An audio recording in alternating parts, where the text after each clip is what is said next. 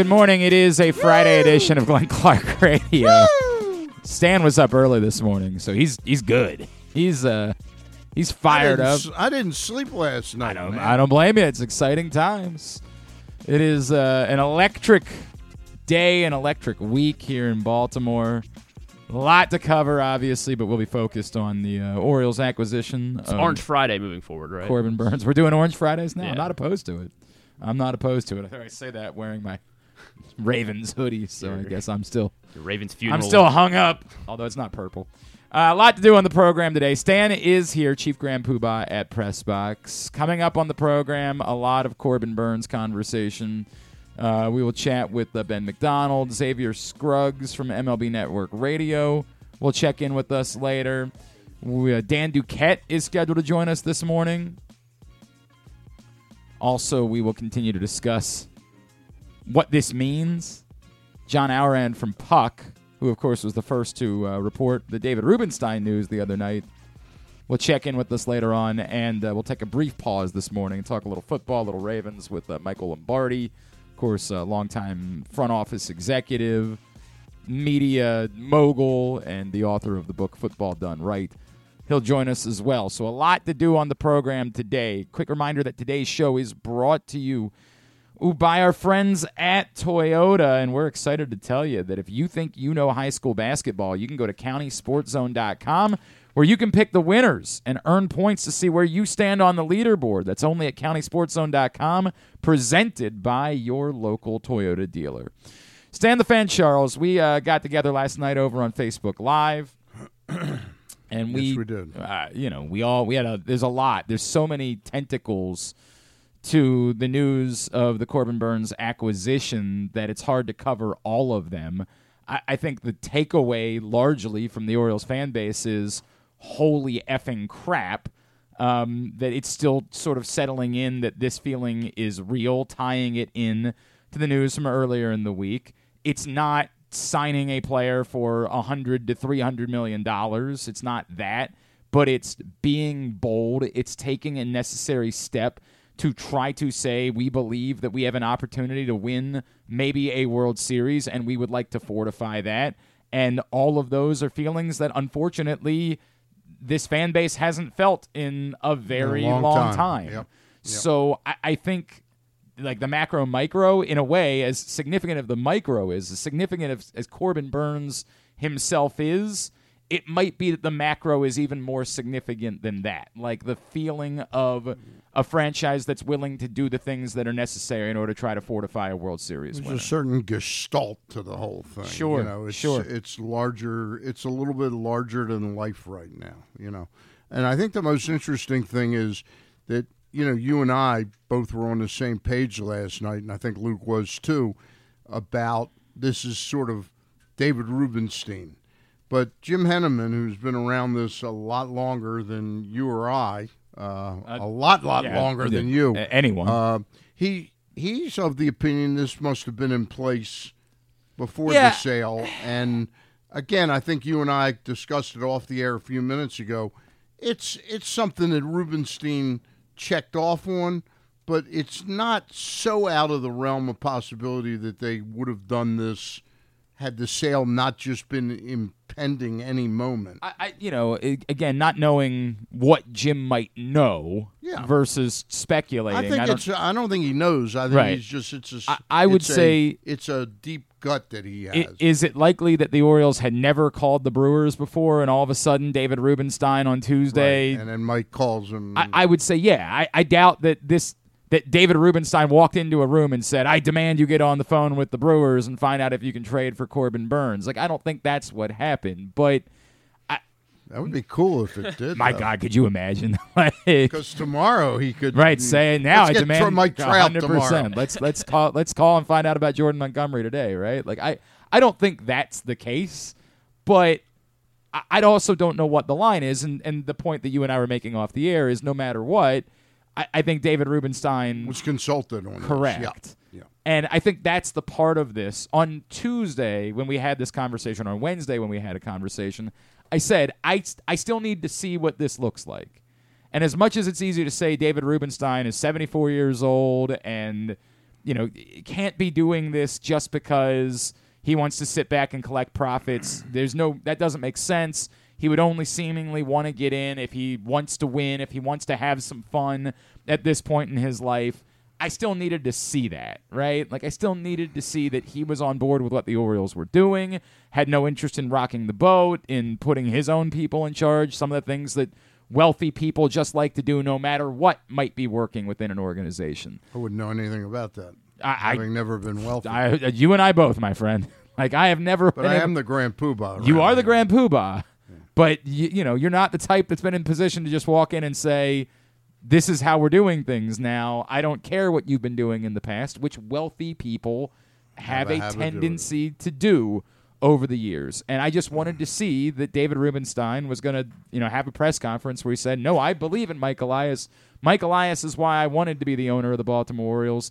I just want to fortify what Mike Elias is doing with a little bit more money and a little bit more freedom to make moves that he would be interested in making that he thinks behoove the Baltimore Orioles. I will not be commanding him to go out and spend reckless amounts of money just for the sake of spending it. I believe in what he's doing. That's what I wanted to hear from David Rubenstein. Well, we haven't heard that yet, obviously. Yeah. He can't talk. He's tweeted about this. He'll talk once the deal is finalized, and we'll have it, we'll hear from him then. But this, to me, speaks in a way that's as similar to that as possible. I would expect we'd hear from him, because I don't know exactly how the process will be, but I think when spring training opens, he'll be down there at some point early on. He might not make a spectacle of it the first day, but I could see him being down there. I'm trying to think about other new owners recently. Like, I don't know if Josh Harris met with the media before anything became official in Washington. I don't know. But yes, to your point, I'd be stunned if it's not finalized by then, if he doesn't go try to familiarize himself and just show his face and say, hey, I'm going to be the new boss. Whatever day it is that I become the new boss, I'll be the new boss. Let me make sure I get to know you guys and you're aware of my existence and all of those things. He'll snap his fingers and lick my boots. Right, correct. This is the way it works Jordan now. Westberg. Get over here. Right? I'm David Rubenstein. Don't you know who I am? I'm worth $100 gazillion. And so you can drive me around more town. Than $4.6 billion? I think it's a little bit. I think that's what it's worth. The macro is significant. The micro is also significant. The micro is that Corbin Burnes is everything that you want in a staff leader. He's everything you want in a guy that's going to take the ball in the biggest games. He's everything that you want, and even if it's only for this year. And we talked last night about I hope that the Orioles will attempt to keep Corbin Burnes around, but the reality is he's a Scott Boras client, and I would be surprised if there was a pathway for that to be taken care of before he got to the open market at the end of the year. In this year, I think it's everything that you could possibly ask for in going out and acquiring a starting pitcher. You brought up something last night saying he's clearly the best pitcher the Orioles have had since Mike Mussina. I remember when I moved back from Durham, North Carolina, and before I had started Press Box, which took about a year and a half to 2 years to get off the ground, I started my own website. That's how I was going to stay relevant. And I remember writing a column at the time called In Search of a Horse. Okay. The Orioles really needed somebody. And the guy at that time that I wanted them to go get was John Lackey, who'd been with the Sox a couple years, but I think he was coming up on free agency. They never went out and remotely were in the running for somebody like that, and they have never been since. This is that type of guy, then some. I guess when they were trying to get Aaron Seeley was still pretty close to the... I don't think he was what this guy is. Yeah, no. And again, we temper it with the fact this is not a new 6-year extension. Nope. That he's going to be here. It's a 1-year deal at this point in time. But I'm okay with that. I'm okay. I'm good. Let's go back to the Manny Machado years. and remember the thing that I kept saying over and over is you've got to decide one way or the other. Either you've got to move on if either you got to sign the guy, move on when you can maximize his value, or maximize your opportunity to win while you have him. Yeah, unfortunately with Manny, that second knee injury, you remember he hurt both of his knees like in back-to-back seasons or over a year and a half. That second knee injury scared the kajibis out of Peter Angelos, who was all about kind of the actuarial tables of injuries and saying this, because they were close, I understand, to some type of early extension on Manny that would have bought out like maybe 2 years of free agency or something like that. But the second knee injury did that in. But you're absolutely right. Wouldn't it be nice to go back now and wonder what Dan Duquette could have gotten for him ironically, and Zach Britton the year before? Correct. If you had traded them when they were maxed as their value, but the other option was, or say, look, we're not signing these guys. It's the reality of the circumstances, but we're going to try to put a couple more pieces around to really go in and say, before we lose these guys, we want to make the best run that we possibly can at winning. All of these are options. I'm not trying to say that I hope this is the Orioles saying we're never going to sign Adley Rutschman. We're never going. I hope they can somehow do both of these things. But in the meantime, while you have these pieces, maximize it. Yeah, it's kind of malpractice not to maximize your window. Go after it. Make a run. Like, go try to do this. Go try to win a World Series. It was what I appreciated about David Rubenstein's statement, was that he used the term World Series. Like, let's talk. We want to win a World Series. We want to give ourselves the best chance. Now, I would say that you could probably still use a little bit more this year if you're really trying to maximize now with Corbin Burnes, only in a 1-year window. But this at least is a hell of a start.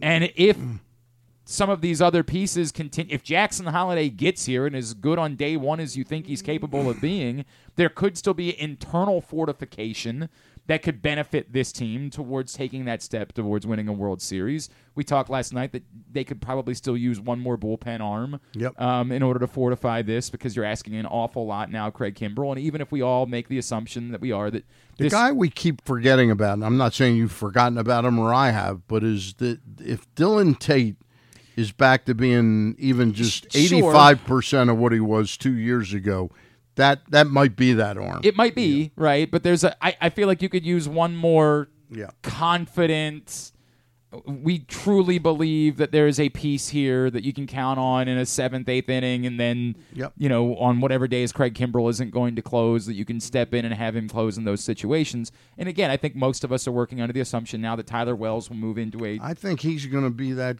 guy. I think he's got the chance to be the second banana out there in the pecking order. I don't think it's automatically like, Yenier Cano was terrific last year. I think the reality of what Yenier Cano was still very good, much more than we thought 2 years ago. But not at that class at being, Batista's down, we got Cano. Right, correct. I would say that I think the part that's still interesting to me, and it was presented to me by someone whose opinion I trust last night, was as much as it's easy for us to say this solidifies Tyler Wells as having the back end of the bullpen role, the question is, do the Orioles feel inclined to say, well, we'll let you go compete. We'll let you have a shot to prove that you're a better option as the 5th starter than Dean Kramer is going into this season. And I don't know enough about that relationship, and I couldn't speak to what the Orioles feel like they might owe to Tyler Wells based on how well he pitched a season ago. I can't speak to that, and it'll be interesting to see how that plays out. But I do think that most of us are of the belief that the better role is Dean Kramer in the 5th starter spot and Tyler Wells into the back end of the bullpen. Yeah, I think that's what I think. But most of us, and an injury could also affect that too. Of course, 100% an injury could affect that. But it's Corbin Burnes, man. Like, Corbin Burnes is a Baltimore Oriole. Yep. Even if it's just for 1 year. I like the sound of that. It's Corbin Burnes. Corbin Burnes is I just keep saying it to myself. Yeah. This is real. This is a thing. Did your wife awaken you last night? You didn't say. Yeah, right. You keep saying Corbin Burnes is an Oriole, right? Well, you need to settle down, man. What are you doing? Stan, I keep coming back to. I had a conversation last night with a buddy of mine, and I said, I'm trying to remember in my lifetime, the top 3 times I've been most excited about the acquisition of a player by the Baltimore Orioles, and most recently to me was when Dan Duquette acquired Andrew Miller. I was so over the moon that we really have a chance to win this thing. I liked it, obviously. Yeah. I really liked but it was at the same year that I really badly wanted them to get John Lester, and they didn't get John Lester, and it was I remember I really did like the move. I thought it was a very good move, but I was almost but I really wish it had been this. And I just never understood, and again, not to poke the bear, never understood the concept, what Peter was thinking of, we'll get him, okay, we didn't win the World Series, well, let's move along from him. Right. God, even if they had just done what ultimately the Indians did, which was sign him and then trade him a year later, Yeah, we'll think about that offseason for a very long time. Gerardo Parra didn't do it for you? No, believe it or not, that didn't get me going. In my lifetime, the one was Roberto Alomar. When the Orioles signed Roberto Alomar, it was star at the height of his stardom. It was something that you just didn't I'm not old enough to have known what it felt like to acquire Frank Robinson. Yeah. I don't know, even Reggie Jackson at the time they acquired him, I'm sure was extraordinarily exciting, despite the fact that it didn't pan out the way that, you would have hoped. That just the notion of acquiring Reggie Jackson had to be that was quickly tempered by the fact that they didn't immediately sign him. Right, correct. And then they, of course, were offering him exactly what he wanted back in April. They were offering that to him in September, but they wouldn't. But free agency was its first year, and the Yankees said, "Yeah, we're good with another $10 million." So I don't know what that feeling was like. I don't know what Frank Robinson was like. But when the Orioles, Vladimir Guerrero, that was not that, not Sammy Sosa, not remotely, not even a little bit. I remember how it almost this. I love Buck, but Buck always had this thing about remembering what somebody was. Truly believing he was getting Vladimir Guerrero when Vladimir Guerrero showed up in Baltimore. And the reality was a little different. Correct. I mean, he just wasn't Vladimir Guerrero at this point. Didn't he hit a ball that bounced on the ground with the Orioles? I thought he did that. I do believe that did happen. So I'll never forget the one that gets totally forgotten about. There are actually 2 of them. Was when Earl Weaver told Hank Peters, "Get me that guy and I'll win, a championship." It was Earl Williams, African-American catcher for the Atlanta Braves, and the Orioles traded, I think they traded Davey Johnson, Pat Dobson, and Rourke Harrison for him, and he was not quite that good. And then 25, 30 years later, when Larry Lucchino and his group got Glenn Davis, not Chris Davis, Glenn Davis. Yep. And by the time, before they got to spring training, I heard the true story, what had happened. You remember he had a spinal accessory nerve issue? Yes. I heard that he was out back of his house before spring training on a trampoline that he put in for him and his kids. And he landed funny, and that was what did him then. Well, at least we never had to think about that trade ever again. At least that's never come up again. We only gave up Finley Harnish and Kurt Schilling. At least that's not the case. Real quick, because splits last year for Corbin Burnes against the American League. This is a conversation Stan and I were having before the show. 4-1, 3.78 ERA. So not as dominant as he was against the National League, but still good. Yeah. And I believe I'll try to pull up. Just remember, the neighborhood you pitch in is the division you're in. Yep. So he was against the Cubs, who haven't been very good the last couple of years, the Pirates, In his career against the American League. Yep. 12-2, 2.56 ERA. That's pretty good That's stuff. startling. That's pretty good. and it's almost a season's worth of. It's 23 starts. 23 starts in his career. According to StatMuse, 151 innings, 2.56 And ERA. some of that could be because of the lack of familiarity with the hitters had with him. Sure, 100%. Yeah. All right, Stan the Fan Charles is in with us on a Friday edition of the program.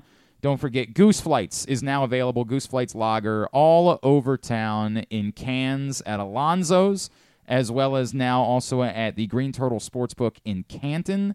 You can also get cans and six-packs at Guilford Hall Brewery and Station North or the Costas Inn in Dundalk. Cans are available at any of your neighborhood not Royal Farms, Glory Days Grills. I don't think they can sell them there. I don't think that's an option.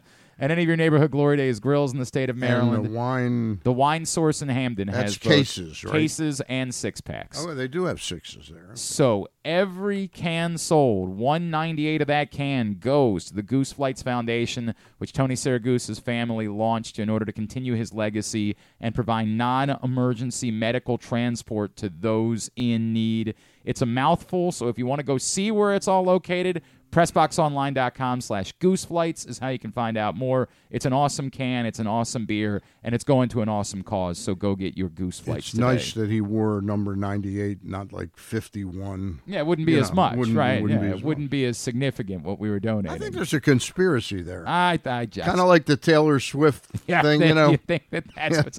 We'll get into that later.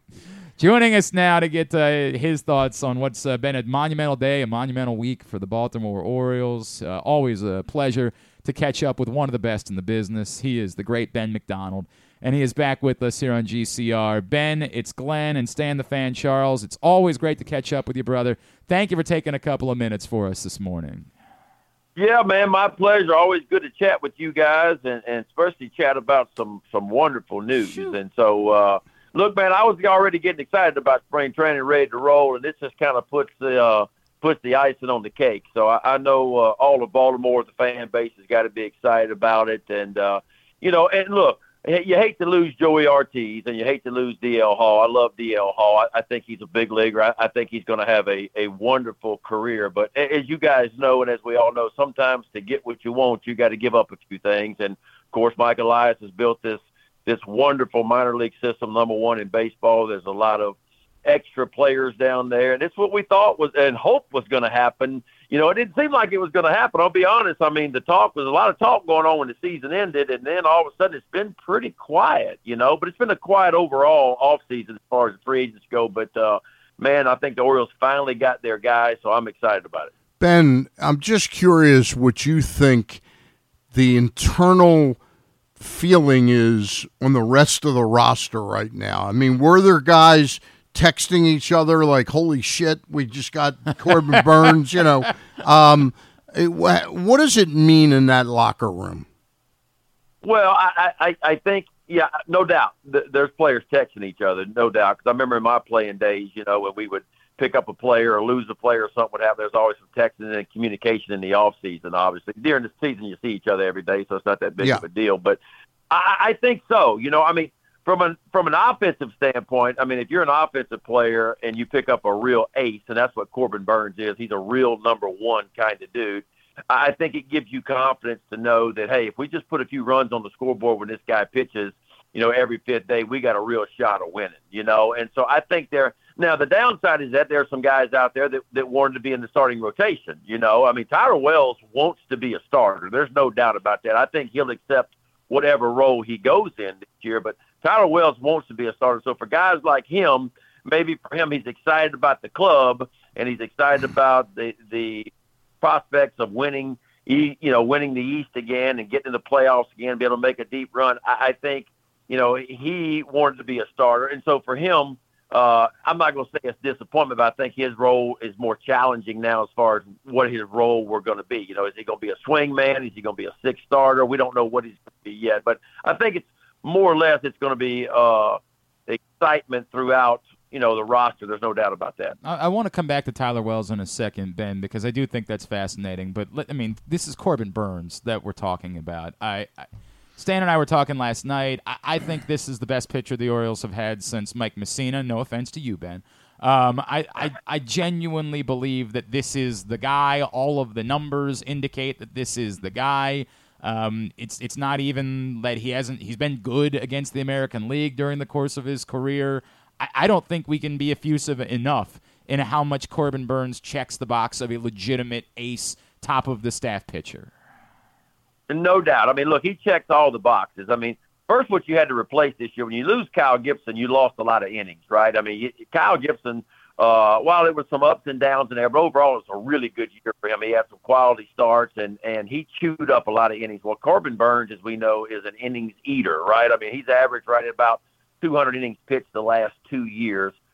He's been very durable for the most part in his career. Doesn't miss many starts at all. Takes the ball every fifth day. So that checks that box. But more importantly, you got as you mentioned, a real number one guy. This is not a front of the rotation kind of guy. People talk about a 2 or 3. This is a number one. And Cy Young Award winner, 3-time All-Star, ERA title, and he's pitched against the other people's best every fifth day. He's been opening day starter. He's done all those things, And so, yeah, look, I mean, when you look at the top 3 in this rotation now, I mean, when you talk about Burnes and you roll in Bradish, Grayson Rodriguez, of course, John Means, Dean Kramer, Tyler Wells, Irving if you need him, it sets up really well. Because as we know in today's game, it's very rare that you take 5 guys and they start the year in the rotation, they end the year in the rotation. It's just not where we are now with the injuries and stuff. So you got to have a little bit of depth. This gives you a little more depth. The question mark now is, okay, what do you do in the bullpen?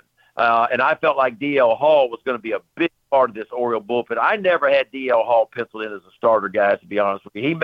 He may fool me and go over to the Brewers and end up being a starter, but I just never felt like he threw enough strikes for me consistently to be a starter. So I thought he was going to be a big part of this Oriole bullpen. So are the moves finished? Are the Orioles potentially going to go get a free agent reliever to take DL's spot, or is the trade possible to get another, towards the back end guy in that bullpen? Ben, one player we just talked about him about 10 minutes ago, but that has kind of gotten forgotten in the shuffle here is Dylan Tate. Brandon Hyde said at the fan event last week that he saw him down in Sarasota. He's feeling great. What does he mean to get him back in there? Look, and I said I'm agreement with you on that. I think the biggest piece, now that you've got Kimbrel, the biggest piece of this bullpen now is, can Dylan Tate return to the form that he had in 22? In 22, we forget how good he was in 22. And if he can return to the back end of that bullpen and play a setup type role, or even potentially close from time to time when needed, I think that's going to be a huge for the Orioles to have that kind of, because when Dylan Tate gets the changeup going with that sinking fastball, he can get left-handers out as well as he can get the right-handers out as well, And so for me, going into spring training, that was the key for me for this bullpen before this trade happened, was could Dylan Tate elevate his game and get back to where he was in 22? And I'm in agreement with you on that. I think he is the biggest part of this bullpen. Now, all indications are he did not need surgery or not want him, well, we rehab it and see if it works. If it don't work, well, we got to have surgery. There was no structural damage. He had that flexor tendon issue, which I had many, many years ago, and sometimes it can take a while to get over that. And we know he cranked it up a couple times last year and just couldn't get it right again. So all indications are he is healthy, he's ready to go, and going to be a big part of the bullpen for the Orioles this year. Hey, Ben, just one more question about D.L. Hall. I, too, liked him a lot, but I always saw him as kind of a modern-day Arthur Rhodes, which is a really pretty damn good and important pitcher. Do you think Milwaukee is going to go down that road of saying, well, we got to see if he can start for us, and waste a year and a half or something on doing that? I mean, the article I read was Milwaukee's intentions were to give DL Hall an opportunity to start. Yeah, that's what and look, if you talk to him, that's what he wants to do too. Mm-hmm. I mean, look, all these guys grew up starters in high school, and if you went to college, you were a starter. And in the minor leagues, we know all these guys were starters too.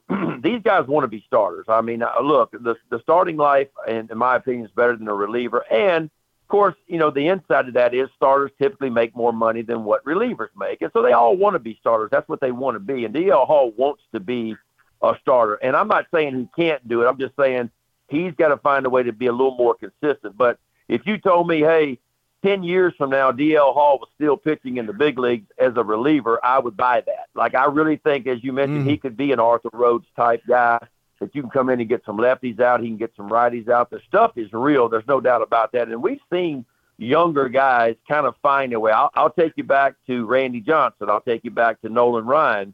I'll take you back to some guys that were hard throwers that really struggled the first 4 or 5 years of their career trying to find the strike zone, and all of a sudden, Jamie Moyer wasn't a hard thrower, but my gosh, look at the first 5 years versus the last, whatever it was, 20 it felt like.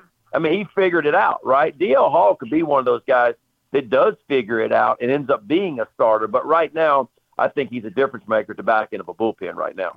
Let me come back to Ben McDonald with us here on GCR. Let me come back to Tyler Wells for a second because, Ben, I think a lot of people last night saw that and said, well, this solidifies Tyler Wells in the bullpen role. I get it. If I'm Tyler Wells, it's not what I'm necessarily looking forward to. And, he pitched so well as a starter for a good bulk of the season last year that I think there are some people, we talked to John Smoltz a lot, who's enamored and effusive about what he believes Tyler Wells can be as a starting pitcher. But looking at what the Orioles have, if we assume Dean Kramer's the 5th starter, it is the best thing right now for the Orioles to have Tyler Wells move towards maybe even the back end of the bullpen. I think so. I mean, I have those 5 you mentioned as a starter right now, and Tyler Wells is the 6th man or the swing man, whichever way you want to say it. He has shown the ability the last 3 years to pitch well out of the bullpen and pitch well as a starter. And, everybody forgets this, but let's not forget, Tyler Wells in 22 and in 23, the first half of both of those seasons, he was the best starter the Orioles had in 22 and 23 up to the All-Star break. There's no denying that. He was that good. His whip was one of the best in baseball. What I love about Tyler Wells is he is a strike thrower, right? And that's why I love him at the back end of a bullpen, because your back end bullpen guys can't give up free bases except when you want to pitch around a guy and walk him. Tyler Wells does not walk guys, a lot like Corbin Burnes. The whip is very, very good. And so that's what I love about Tyler Wells when he's a starter and when he's a reliever. My guess is they will build him up in spring training. My guess is if somebody goes down, he'll be the first man inserted into that rotation. But the way I'm looking at it right now, unless somebody really pitches bad or gets hurt in spring training, I think Tyler Wells is going to be in that bullpen, and I think he'll do a wonderful job in a setup role, can close at times as well, can get lefties and righties out, so he can be a big, big, valuable piece. The caveat to that is we know Tyler Wells, the body just didn't hold up the last 2 years, and that's the concern for me for him was, okay, can you go out and give us 30 starts? Can you go out and give us 160 innings pitched or not? Tyler's never been able to get there before, so we don't know, but I know he worked extremely hard this offseason, harder than he ever has. I've texted him a few times and checked on him a few times. He wants to be that starter. He's going to be ready to be a starter when he gets to spring training. He says his body's in the best shape of his life right now. So we'll see what transpires. Ben, if I could, too, there is a nature of this that there's a little bit of pressure that comes. You're acquiring Corbin Burnes, but he's got 1 year remaining on his deal, and he's a Scott Boras client, so it's going to be tough in order to try to do an extension before he hits the open market. The response is, but we believe the Orioles are built to have a chance to maybe win a World Series right now. Do you believe that this team plus Corbin Burnes genuinely is a team that can win the World Series? Look, I think so. I mean, after what the Rangers did last year, I don't think anybody gave the Rangers a chance, right, going into it, and all of a sudden they were terrible on the road, below 500, and yet they go into Toronto, they come into Baltimore, and they do their thing, and they end up winning the World Series. I think this team – now, health's going to play a big role in this, and let's not forget, I mean, the Orioles the last 2 years, I know we've lost some guys. Obviously, we lost Bautista, we lost John Means a couple years ago, but overall – the Orioles have been one of the healthiest teams in baseball the last 2 or 3 years, and that's going to have to play a big role again this year. Is the Orioles, while they have some depth, it's not a ton of depth, especially in the pitching department. So staying healthy is going to be a big part of this. But I go back and look at last year. Cedric Mullins, because of his injuries, didn't have the typical Cedric Mullins year. I expect if he stays healthy, his year is much better. I think you could say the same for Mountcastle. While he went on some serious spurts, and was an incredible hitter. I think we expected more, but we know the injuries for him and some other things that happened kept him from having the kind of year he wanted to. I expect better years out of those guys for sure. I think Gunnar Henderson takes a step forward this year. I think Westberg takes a step forward this year. I think Rutschman was outstanding, but he'll be really good. Austin Hayes will be really good again. So Santander had another really good year. So to answer your question, I think this is a top 6 or 7 offense again in Major League Baseball with a much improved pitching staff and a year older and with some playoff experience. So, we talk about the AL East, and we know about it. We get blue in the face talking about, how tough it is with the Blue Jays and the Yankees and, of course, the Red Sox and the Rays. And it's just a difficult division overall. There's no doubt about that. But I feel really good about where the Orioles are right now. They're pretty healthy overall other than the Bautista. And I think this is going to be a good year. We'll have to wait and see because, let's be honest, a lot of things went the Orioles' way last year. They found a way to win a lot of one-run games last year. They found a way to come from behind 1 million times last year. They led Major League Baseball hitting at runners in scoring position last year, which was a big part of their offense last year. And they stayed healthy for the most part. So a lot's got to go your way, obviously, to be there and win the last game of the year. But I think this is a team that is hungry.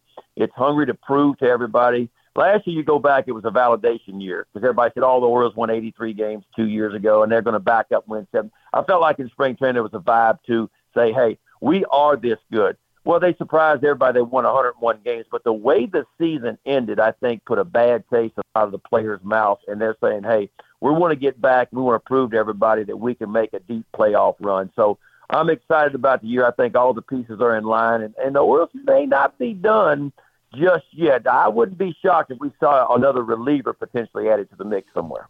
Love the sounds of it. Big question, though, Ben. Do you think the broadcasting is going to be up to the level that it needs to be to, Well, I would tell you this.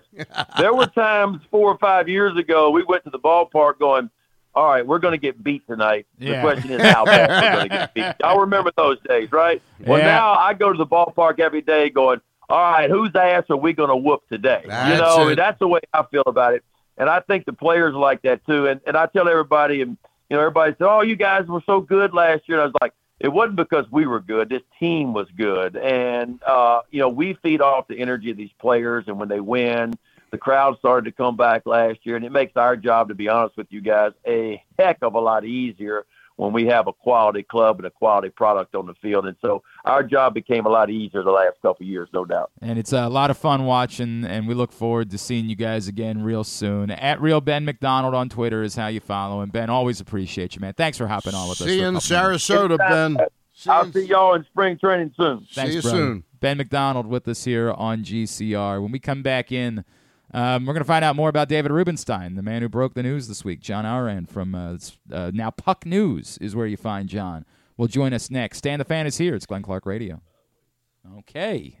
It will be Glenn Clark Radio. That's a promise. We planned this out. Nailed it in rehearsals. Really, got to tell you, I wish you would have seen the dress rehearsal for today's show. It was impeccable. Why bet with the big boys this football season? Instead, try your hand with the local book, Superbook Sports, this fall. Superbook Sports is the book next door. Just a dedicated team of the best odds makers in Las Vegas, making sure you get the best prices and parlays anywhere. And now, Superbook will give you a bonus of up to $250 when you sign up and wager on the same day and use the promo code GlennClark23, GLENNCLARK23. So bet with the best and use the promo code GlennClark23 this football season with Superbook Sports. Visit superbook.com for terms and conditions. Gambling problem? Call 1-800-GAMBLER. There's so much focus on sports betting these days, but I want to talk about an area that nobody wants to gamble on, where you choose to go out and spend your hard-earned dollars to eat. The Costas Inn is no gamble at all. The quality on their menu is outstanding, and the value is off the charts with a great and varied list of specials Monday through Friday. And the staples of the menu, whether it's salads, burgers, fish, they're all fantastic. And I haven't even mentioned the crabs or crab cakes yet. So check out the menu for yourself at CostasInn.com. When choosing a place to dine, never gamble on the food you put in your belly. The Costas Inn at 4100 North Point Boulevard, or call 410-477-1975 for reservations and your steamed crab orders. What company has the expertise to make your home healthier by purifying your air and killing all viruses, allergens, and bacteria. A.J. Michaels, Heating and Air Conditioning in Baltimore and Annapolis, ajmichaels.com. Whether your focus is luxury and comfort, convenience and technologically advanced connectivity, or sporty performance and aggressive styling, we've got the perfect Highlander for you. Check out buyatoyota.com for deals on new Highlanders from your local Toyota dealer today. The latest edition of Pressbox is available now, and it's our very special annual Best Of issue. On the cover, we celebrate Orioles manager Brandon Hyde as our Mo Gabba Sports Person of the Year, and the Orioles as our Team of the Year, with Stan the Fan Charles and Glenn Clark sitting down with Hyde to discuss his role in creating the culture that defined the Orioles' magic season. Also inside, we recognize the top people, performances, and moments of 2023. Pressbox is available for free at over 500 area locations, including 60 Royal Farm stores, and you can always find the entire edition, as well as the best daily coverage of the Ravens, Terps, and O's at PressBoxOnline.com. Hey Ravens fans, looking for the perfect new game day brew? Get a Guilford, Baltimore's finest craft beer during the next home game at the Bank. That's not all. Gather your flock next home game and check out Guilford Hall Brewery's brand new bar, the Gilly Nest, located near Section 505. No tickets? No problem. Enjoy all Ravens games all season long at our restaurant and brewery in Station North. Guilford Hall Brewery, European tradition, Baltimore charm. Contrary to what some people believe, I actually like this guy when he sleeps. Glenn Clark, talking sports. All right, back in here on GCR as we continue along a Friday edition of the program. Griffin, don't forget to confirm the pronunciation, please. Thank you. Appreciate that. Something I should have said off the air, but it is what it is.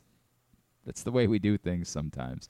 Stan, you've ended up doing like 100 shows this week. This has been an awfully busy week for Stan the Fan. Yeah, we Charles. did the Ross Grimsley was back from the Orioles cruise, the baseball cruise, and he and Luke and I got together on Monday.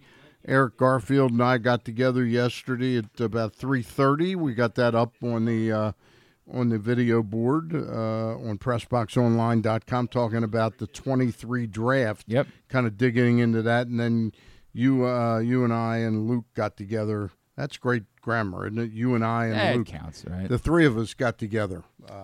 Couple times yesterday. Yeah. We got together and did a couple of shows. So you can find all of those at Facebook.com/PressBoxSports, YouTube.com/PressBoxOnline, or PressBoxOnline.com/video. And the Fan Variety Hour is always brought to you by Superbook Sports, A.J. Michaels, Heating and Air Conditioning, and the Costas Inn. Love that. Where you can get Goose Flight's Sure lager. can. All right, it has been quite the monumental week for the Baltimore Orioles, and it all started Tuesday night with a report from our next guest from his new home. Joining us, he's now with Puck News, the man who broke the story of the Orioles being sold to David Rubenstein. He is John Ourand, and he's with us now here on GCR. John, it's Glenn and Stan Charles here in Baltimore. It's great to chat with you. I know it's been a very busy week for you. Thank you for taking the time for us. Happy to be here, man. John, I know you've told your personal side of the story. It's kind of wild that this ends up being a story that you break, right? But can you kind of take me through, when did you start to know, hey, something's here? Did it all come together on Tuesday, or was this building for a couple of days that there was something happening and you were on top of it? It's funny. This was my first week at Puck News. I worked at Sports Business Journal for about 18 years, and I took 4 weeks off of vacation, and I tried to not plug in. And on Monday, my very first day at Puck, on Monday afternoon, I had a source call me and say, "Hey, there's some smoke over here." And I spent all of Monday afternoon trying to chase this and ran into a ton of dead ends. And then finally on Tuesday morning, I ended up getting some confirmation on it, and ended up writing the story, and it broke on Tuesday, which I think was a few days, maybe a week or so before the team and the league actually wanted to get that out. So it was a pretty pleased with that. John, in Baltimore, we've heard a couple varying stories that Mrs. Angelos was the driving force that pushed this to happen now. I've also heard stories that the Orioles' cash situation, because I don't think it's addressed enough by local media here. They like to use the word miserly about John Angelos. he didn't have Dad's checkbook. So was some of this driven by an urgency around cash needed to really run the club properly? I didn't actually get that sense. I'm not too well versed within that. I was much more involved with the actual deal terms and how that came out.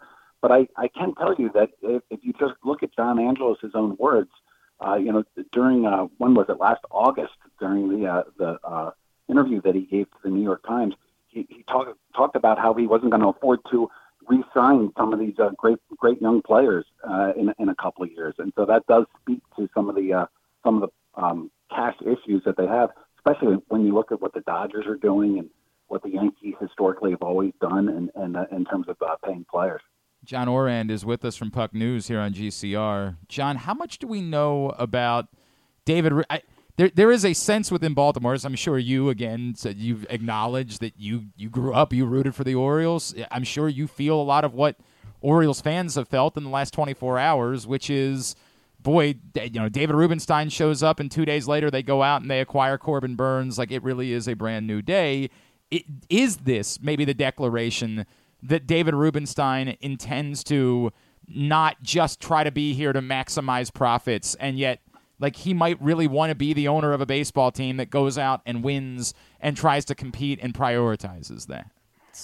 Yeah, I'm a DC native, and I grew up without a team, so the Orioles have always been my team. It's I have a feeling as a fan of not the elation that I'm seeing through my social feeds and from friends that live in and around in Baltimore. It's more of a hope, and it's at the end of the day, it's like this is a venture capital, an executive that made his money from venture capital, and so I'm hopeful that he invests that in the team. Speaking as a fan now, I'm hopeful that he invested in the team. I hope that he invested in players and upgrades around Camden Yards. My fear is that venture capital is rarely something that comes in and that they want profits. They don't necessarily make huge investments. I think that this is a lifelong Orioles fan. He's a little bit older, and this is a passion project. So if I was to make a bet, I think he's going to want to really invest in the team and try to win and create what they created down in Houston. I'm kind of fascinated by the involvement of Michael Bloomberg, who I would like to think is probably a lifelong, even though his identification with Hopkins and spending time here, he's got to be a lifelong Yankee fan, I would think. You would think. Do you think this is just window dressing that he's part of this, or might he really loan some real revenue in here or capital into this venture? By the way, if I can brag for a second, one of the best parts about breaking this story, knowing that Bloomberg was in the one of the owners, and he has Bloomberg News as well. So It's a great point. I love putting that up. You literally did one up. Glad I asked the question. The actual owner of the team, right? Yeah, that's not bad. Can I pat myself on the back? Yes. Look, it's never a bad idea to have another billionaire getting involved with the team, and I don't think you can look at them to really fund a ton, but it's never a bad idea. What I'm most excited about, speaking again as a fan here, is Cal Ripken's involvement. I just think that is something that you're seeing as a trend really across sports, where you get some local celebrities, and who is more identified with the Orioles today than Cal Ripken, and getting him almost as an ambassador to help bring people back to Camden Yards and to help sort of get excitement going around the team, beyond the players on the field, is something that I think is going to really work. And I think, you're seeing it. I know Magic Johnson's not from DC, but you're seeing it with the Commanders. Like, he's part of the ownership group there, and he's been very vocal about the team and the way forward with it. And I think that's what we can expect with Cal Ripken. John, do we know anything yet about, you mentioned originally we had to figure out what the Masson side of this was. There's been some reporting since then that perhaps Masson could still be sold and Ted Leonsis could be involved with that. Like, do we have a feel for the Masson side of this transaction? Yeah, I'm trying to figure that out. I don't have stark answers for you. what I can tell you is that you have a bunch of billionaires that committed $1.7 billion for this team. It's unfathomable to me to think that they would have committed that much money to buy a team without some sort of resolution about Masson. What that resolution is, I don't know, but I would expect that you'll see some sort of resolution with that, and then you'll see the Nationals sold probably within the year, I would think. John, I've got one other question to this. I'm not sure you were aware of John's efforts to negotiate into the lease deal this area around the ballpark to redevelop to make it like Battery Park in Atlanta. But I'm wondering what you think with the connections that a David Rubenstein and a Michael Bloomberg and Kurt Schmoke have.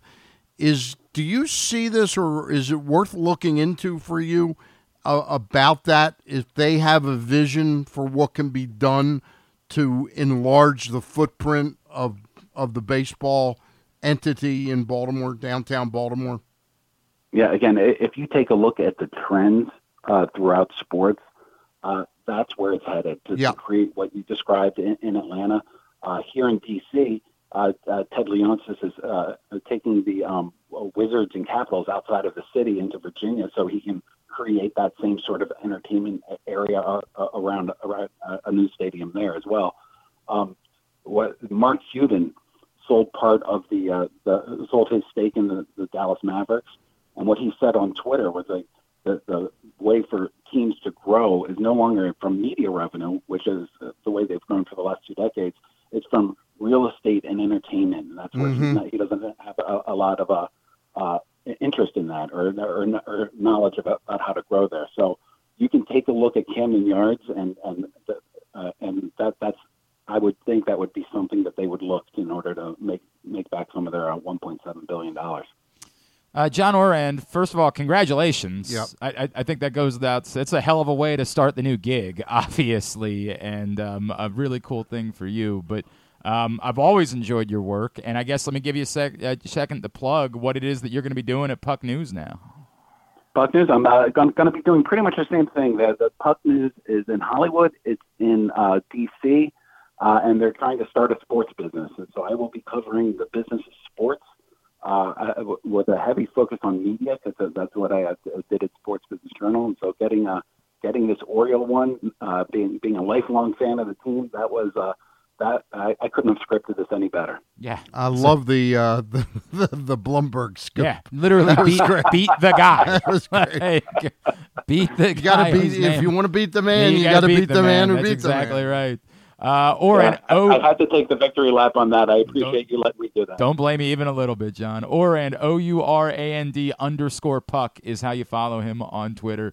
John Ourand, really appreciate you spending a couple of minutes with us. Thanks so much for doing this, man. You got it. Thanks for having me. John Ourand with us from Puck News, who broke the story earlier this week. That is kind of... That's great. That's great. And I don't blame him for wanting to pat himself on the back. I see this as a big part of the deal. This so, real estate. It's so funny. I just looked at this. Michael Bloomberg was from Boston. I did not know that. I didn't know that. I did not know I did that. not know But I didn't that. think he was from Baltimore. But no, right. We knew that he had gone to closely Hopkins, right? Identified with Hopkins.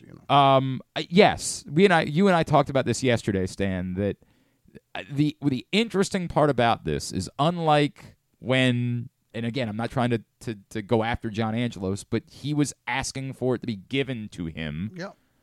There is perhaps an opportunity for within the vision of this group to say, if it requires us purchasing. Yeah, to invest, public-private partnership, or putting these guys put huge deals together for lunch. 100%. Every day.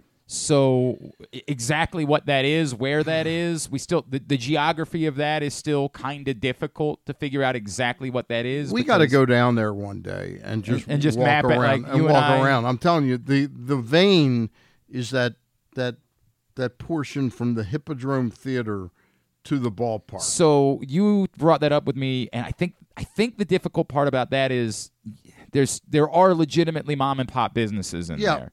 And that's the part that the city will would be very negative towards. Right. It's the tricky part about it, because to your point, I think you're right that side of the ballpark is probably where it would have to be, but sliders and pickles and, I actually know what's moving into the old Frank and Nick's. I don't know if that's been announced yet or not, so I'm not going to say what it is. But those buildings from the Hippodrome down Utah Street, there's a ton of them that are vacant. That's true. That could be turned into lofts where people are living, bars and restaurants. I mean, I wonder if the city would be willing to consider selling the hotel to the Orioles. I wonder if that's something that...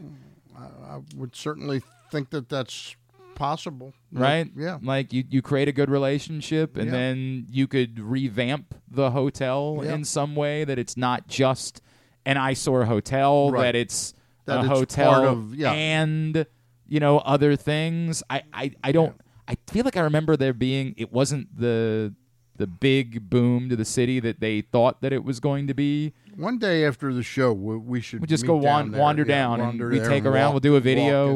We'll look at what the options might be. I wonder if that's part of this, is that they come in and say, look, it's no longer about you giving us the land. We'd still like that. Yeah. Even billionaires like being gifted things. But if we see what it needs to or if they want the parking lot space, they say, let's go look on the other side of the football stadium and see if we can't recreate the parking space. Yeah.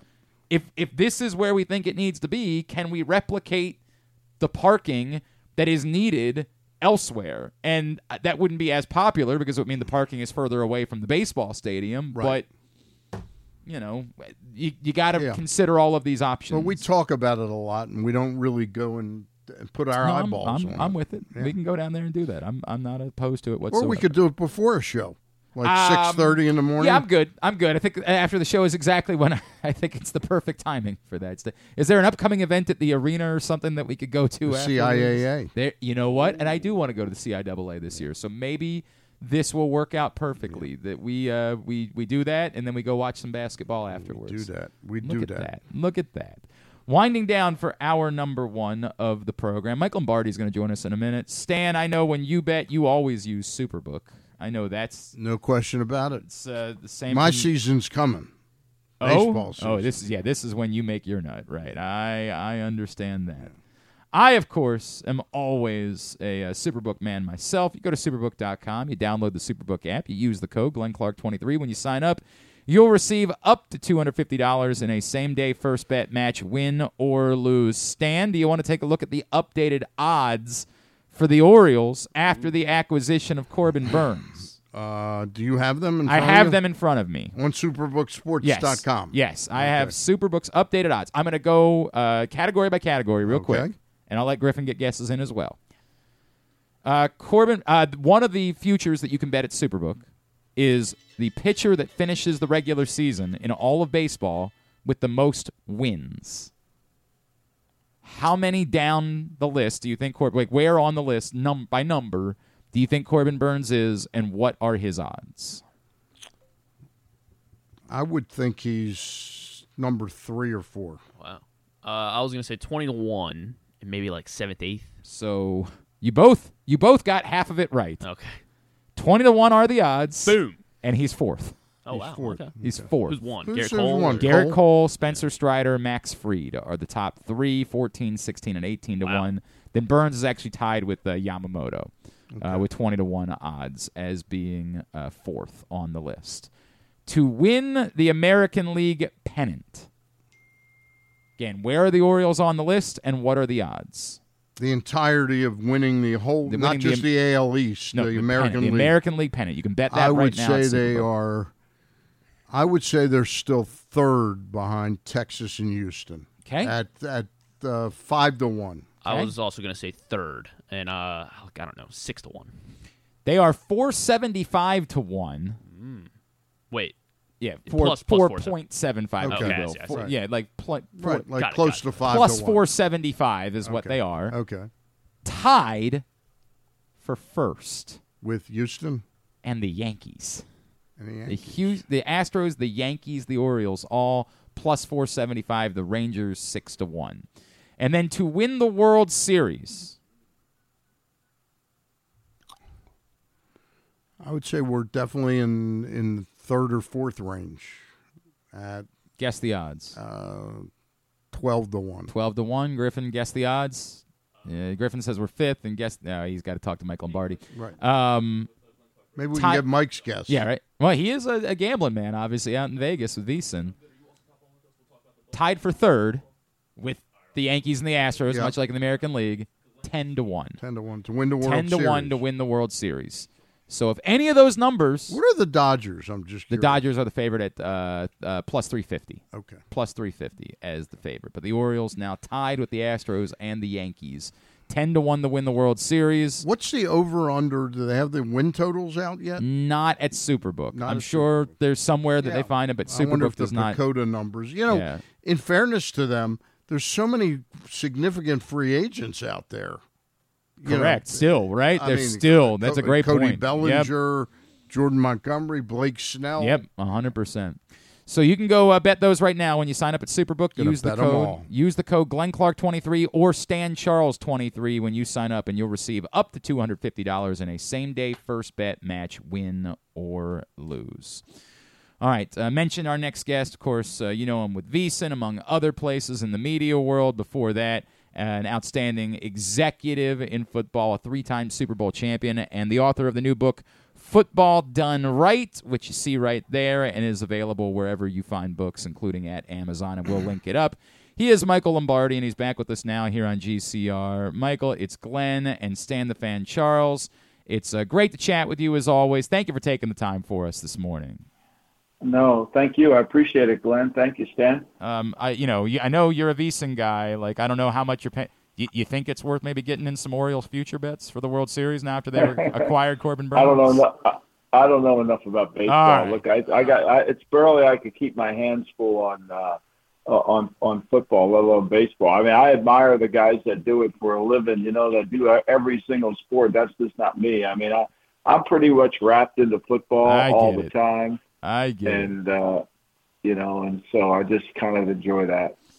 Michael, and we're going to talk about the book, obviously. You and I have talked about it before. I really enjoyed it. But I just want to get your thoughts on the demise of the Ravens, if you felt like they panicked, and big picture, is it the end of the world? Do you feel like there's a likelihood that they can be right back in the same position a year from now and maybe better for it? Well, I mean, I think certainly you can't dismiss them. They've got so good, they got the MVP of the league who plays quarterback. So, I think there's no question that can always put them back in there. It's going to be the challenge for Zach Orr to duplicate what Mike McDonald did. I think Mike McDonald did an incredible job. We saw in Philadelphia, they lost 2 coordinators to head coaching positions last year, and their team wasn't the same when they both left. That's fair. Zach Orr, having only coached in the NFL for 3 years, has got a huge challenge ahead of him to replace a really good coach who, if you watch the defensive scheme, and I think this is what was appealing to John Schneider and the Seattle Seahawks, was their talent level on defense is good, certainly, but he was able to get guys like Van Noy and Clowney off the street. Clowney had 9.5 sacks, 19 quarterback hits. Van Noy had 9 sacks, 9 quarterback hits. And, they kind of made it all work together. So Zach Orr's got his work cut out for him. And then I think, to me, you're right. They panicked. I mean, I don't know why they only ran the ball 16 times. I don't know what they felt like they saw on the tape to want to throw it. They went unbalanced on one run. They got 15 yards out of Lamar on a quarterback run on 4th down. Then they came back, repeated the play out of a normal formation to the running back, to Bradley, and he got 15 yards, and then we never saw that play again. So, yeah, I think that clearly Steve Spagnuolo had their number offensively, and it seemed to me that they were in a rush to win the game as opposed to just playing the game.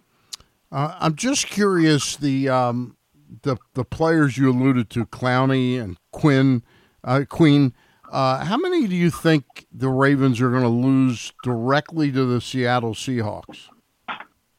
Well, I think a lot of it's going to come down to, how John Schneider wants to build the team, right?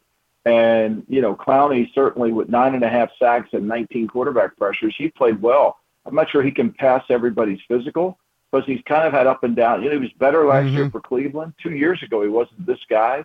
But this year he was really good. He got back to being, wow, he was clowny, you know. I don't know about Van Noy. Van Noy was on the street all spring, right. all summer, and they took him off the Pat McAfee show. And he did a really good job, and I think somebody would be smart to sign him. And a lot of it's going to be with the contract.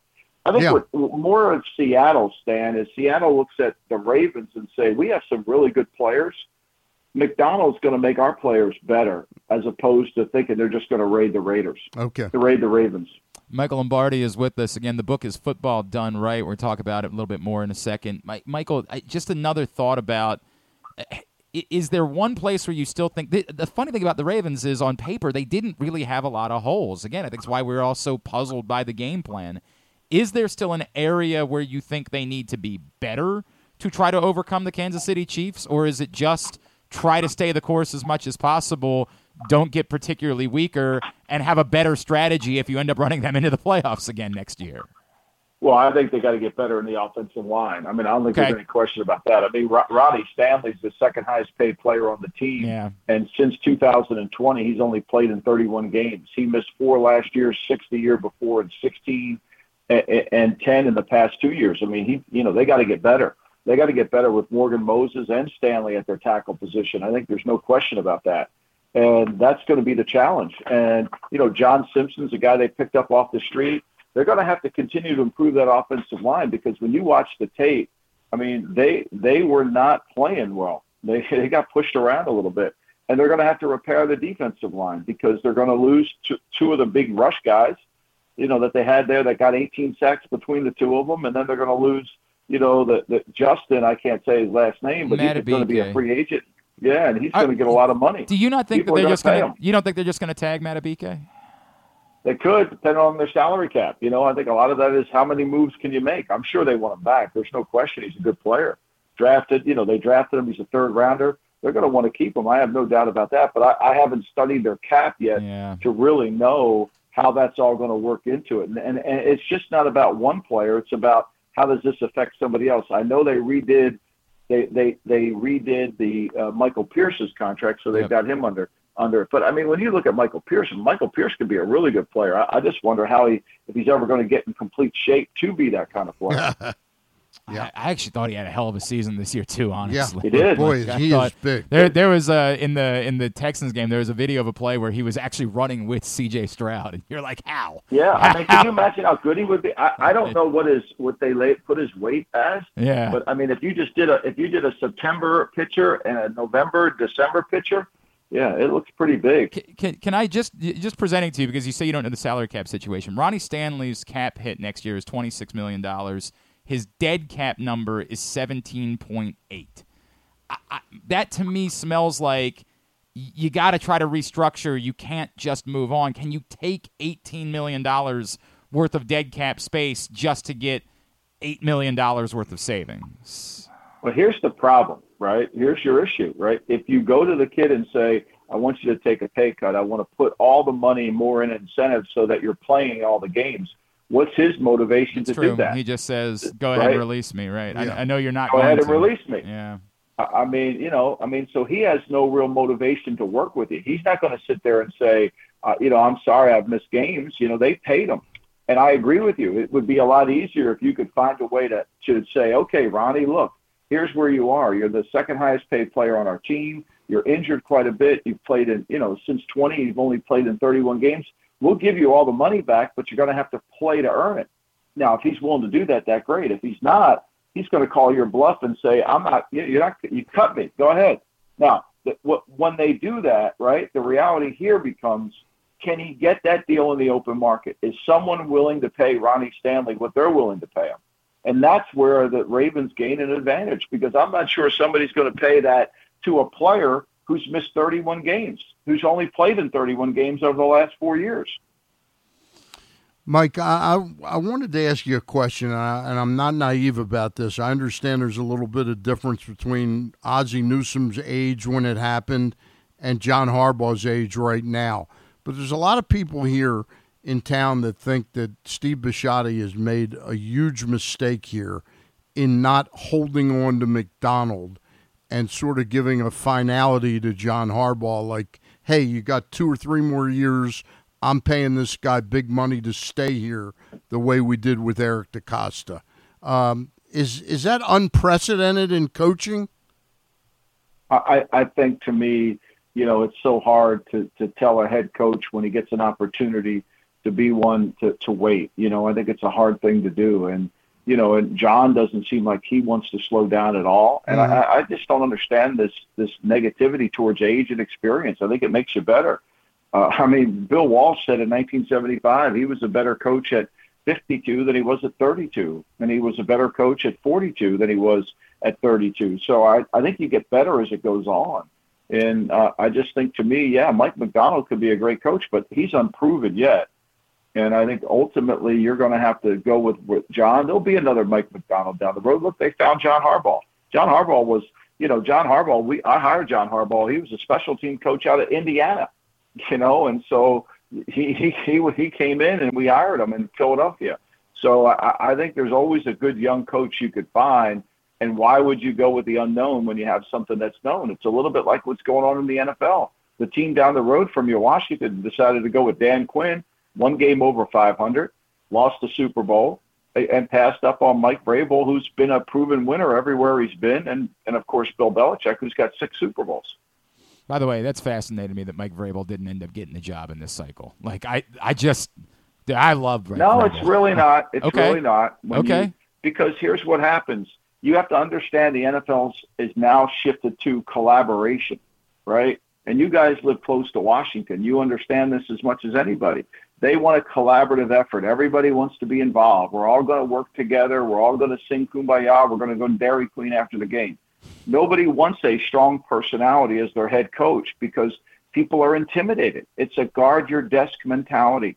They don't want that. They would rather have the continuity without the change. They feel like they're doing well, even though they're not doing well. This franchise in Washington has been a disaster, and yet they're going to keep the basic infrastructure of their team, which all Washington fans thought that they were going to change when Josh came in.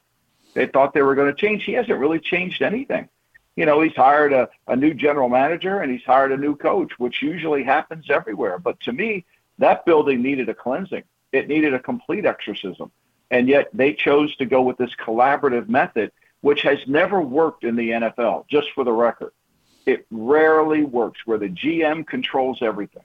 The head coach, the 2 teams playing in the Super Bowl, have major head coaches who make every decision. Now, they get collaborative help from everybody else, but they're in charge. It's certainly an interesting way of looking at it. Obviously it explains a lot about why, your guy Bill Belichick is not coaching at the moment, which is crazy. Hey, Mike, can I revisit my question to you because you used the term, I don't know what I don't understand the negativity about age. I don't think the fans here are upset at John Harbaugh's age. I think it's the playoff results of 4 of the last 5 playoff games where not only have they lost, they've done almost exactly what they did last week, which is abandon what they were the regular season to be something else. And just that he got out-coached, not that he's old. I don't disagree. I think look, to me, he's 3-6 since the Super Bowl in the playoffs. That's got to sting. I'm fully aware of that, and he's got to change. And I've been saying this for 5 years, and I've been talking on death terms because if they don't put Lamar under center, if you go back and watch Lamar at Louisville, he was under center. Hell, there's coaches at Louisville that say the same thing that I'm saying. I've watched every game of Lamar. My son coached on that staff at Louisville. And they don't put him under center. They don't take advantage of the one thing that the defense has to defend, which is boots and nakeds when he's under center. This constant being in shotgun, it limits what you do. And if you're an innovative franchise, which the Ravens claim they are on cutting edge, then you have to zig when everybody else is zagging. Right. You got to be the instrument of change. Think about this.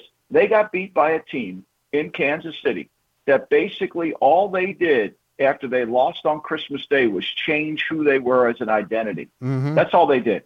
They just changed who they were. Mahomes averaged 7 yards per attempt in the regular season. He's averaged 7 in the postseason.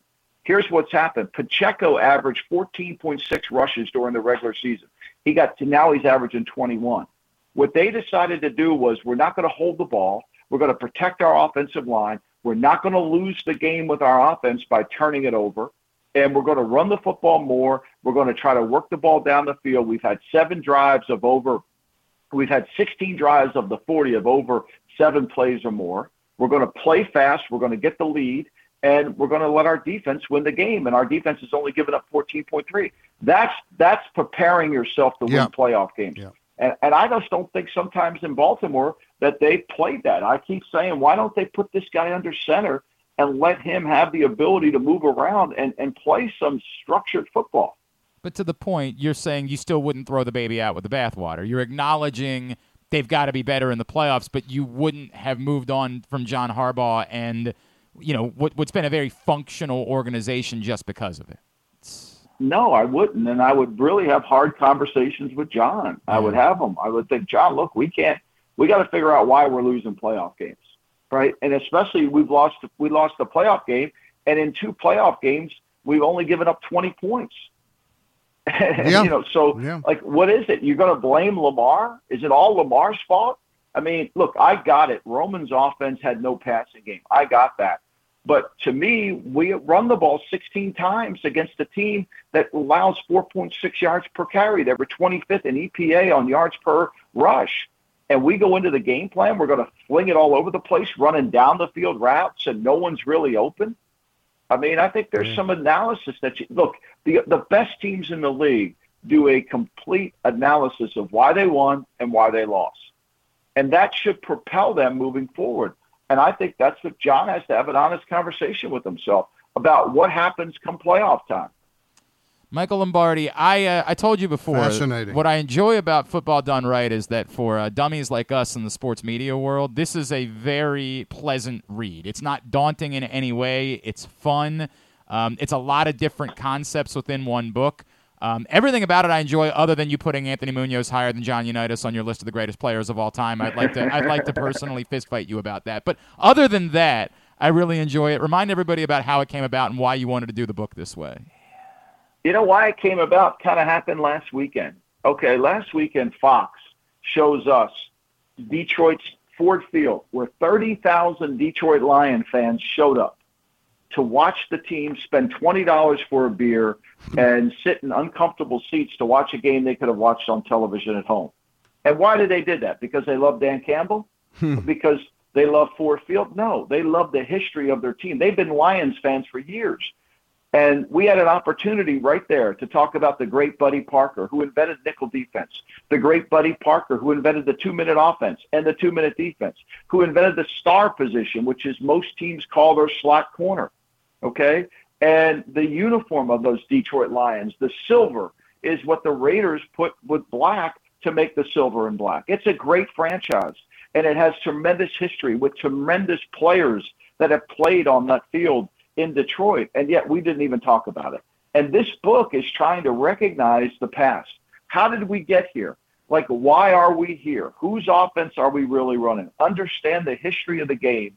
Understand the impact of television, the impact of all these confluences that have come together. And I try to tell it and then list the top 100 players, which has a bunch of Detroit Lions in it that never got mentioned other than Barry Sanders. It is really a pleasant read. I can't encourage you enough. Football Done Right is available, and we've linked it up on our Twitter account, @GlennClarkRadio, for you to check it out. Just a really good sort of history lesson for people about the game of football, and not in a daunting way.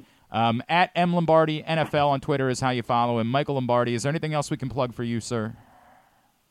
No, just in my show, The Lombardi Line on VSiN. You can watch it on DraftKings Network, and, of course, the GM Shuffle podcast, which comes out every Monday and Thursday. Get it wherever you get your favorite podcast. It's kind of it's me unfiltered, which is usually me all the time. And, that's kind of what it is. You just try to tell the truth. Mike, it's a pleasure to finally get to meet you. I'm an old friend of somebody I think you know from your Cleveland days, Bob Loeffler.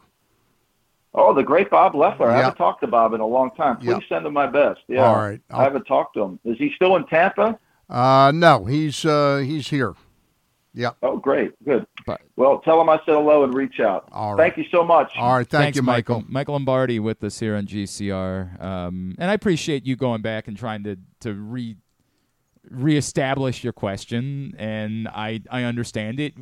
Yeah, it wasn't just an age thing. It's right. and also, what's the difference with what they did with John, what they didn't do with John and Mike McDonald, and what they did with Eric and I get the difference. A younger guy like that wanting to be a head coach, hard to put off. And next year, if two of your defensive players get hurt, right?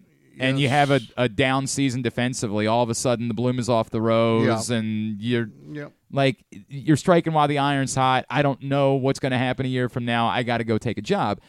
I just don't know who's in that building right now that's going to have that hard conversation that Mike he talked about it as if John has to talk to himself about it. To me, that needs to be a conversation between Eric and John Harbaugh. Or Steve.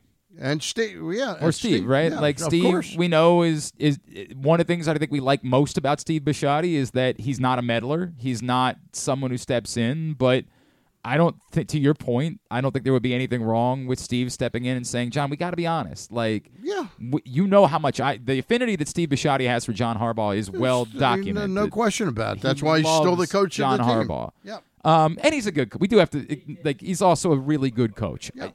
Playoff results obviously being what they are, the guy wins at a historic level. Steve loves John Harbaugh, but I don't think there would be anything wrong with at some point Steve saying, look, we have to openly talk about this, and we have to have this conversation, and we have to say that no matter how good things are, if this continues, we can't just keep doing this year in and year out. I think that's the reality. It's a definition of insanity. To some extent, it's almost you're right that it defines it. All right, we're going to go from one GM to another this morning, but before we do that, CountySportsZone.com is your headquarters for local high school scores, schedules, and standings across all sports. CountySportsZone.com is proudly sponsored by Toyota.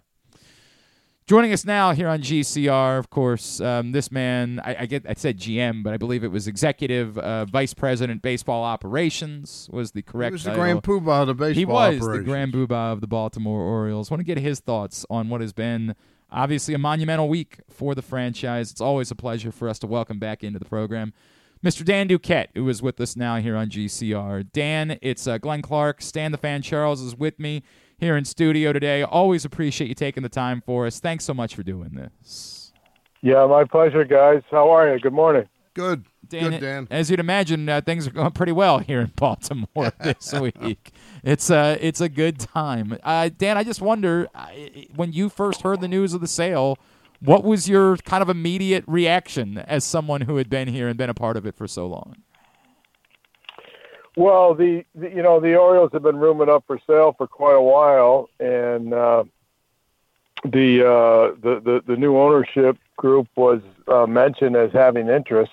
I saw something from Governor Hogan 5 years ago where he recommended to Mr. Rubenstein that he purchase the club then, and Larry Hogan posted that yesterday on Twitter. I thought that was pretty interesting and informative, right? I mean, he's always been a member of the community there, and I'm sure it's something he thought about for a long time. Dan, do you feel like, I think, I say this not expecting you to take shots at anyone or start, but do you feel like the Orioles fans that say this is great because this allows for the structure that works to then be met with an additional amount of spending, and that's the perfect combination for this ball club? Do you feel like that is the potential that's ahead for the Baltimore Orioles? Yeah, well, I mean, that remains to be seen. The Orioles had a good, solid, foundation for the team when we left there, and a lot of those players have matured. And then, of course, the Orioles have added to them in recent years, and have good depth to the organization. So the organization looks like they're in a good position. I'm not of the mind that you come in and spend to make a better team. But I do think that, it looks like a real solid local ownership group that will want to reward the fans, and I'm happy for the fans. Given what looks like to be a really positive development for them. You've got this young team, and this team should be good for the next couple of years. And now looks like they may be in a position to, solidify that team. And that would be good news for the fans. Dan, this trade that was made last night, I've talked to tons of fans already that think this was all like David Rubenstein's taking over the team. Jim Henneman pumped the brakes on that for me. He said it was probably something that Mike was pretty close to before the sale was consummated. Do you have a sense of that or a feel for that? Yeah, I really don't. When a team's for sale, there's a lot of items in play that aren't usually in play, right? Yeah. So I don't. That's a question you'd have to ask the Orioles. The Orioles were looking for additional starting pitching and a veteran starting pitching. It looks like they've accomplished that. So, that'll help solidify their rotation. Grayson Rodriguez has great stuff, but he's still early in his career. And the teams that have the good, solid veteran starters, they're the ones that do well in the playoffs. So I'm sure this is going to be a good addition for the team. Dan, as the guy who drafted D.L. Hall, I'm wondering, you've watched his career, his career path. Do you see him, Milwaukee? Do you think Milwaukee sees him as what the Orioles were seeing him as a relief pitcher, or do you think they revisit the whole, hey, this guy's got a dynamic arm, we'd be fools for not trying to see if he can start? Yeah, I don't really know what their plans are for DL Hall. Obviously DL Hall, when we drafted him, had all the tools to be a good pitcher in the big leagues. How he continues to develop. He certainly has the pitches. He's got great stuff, and he's a very good athlete. The question has been consistently throwing strikes, and if he can consistently throw strikes, I mean, he can certainly be a starter. I don't know how they view him, but I really like his talent.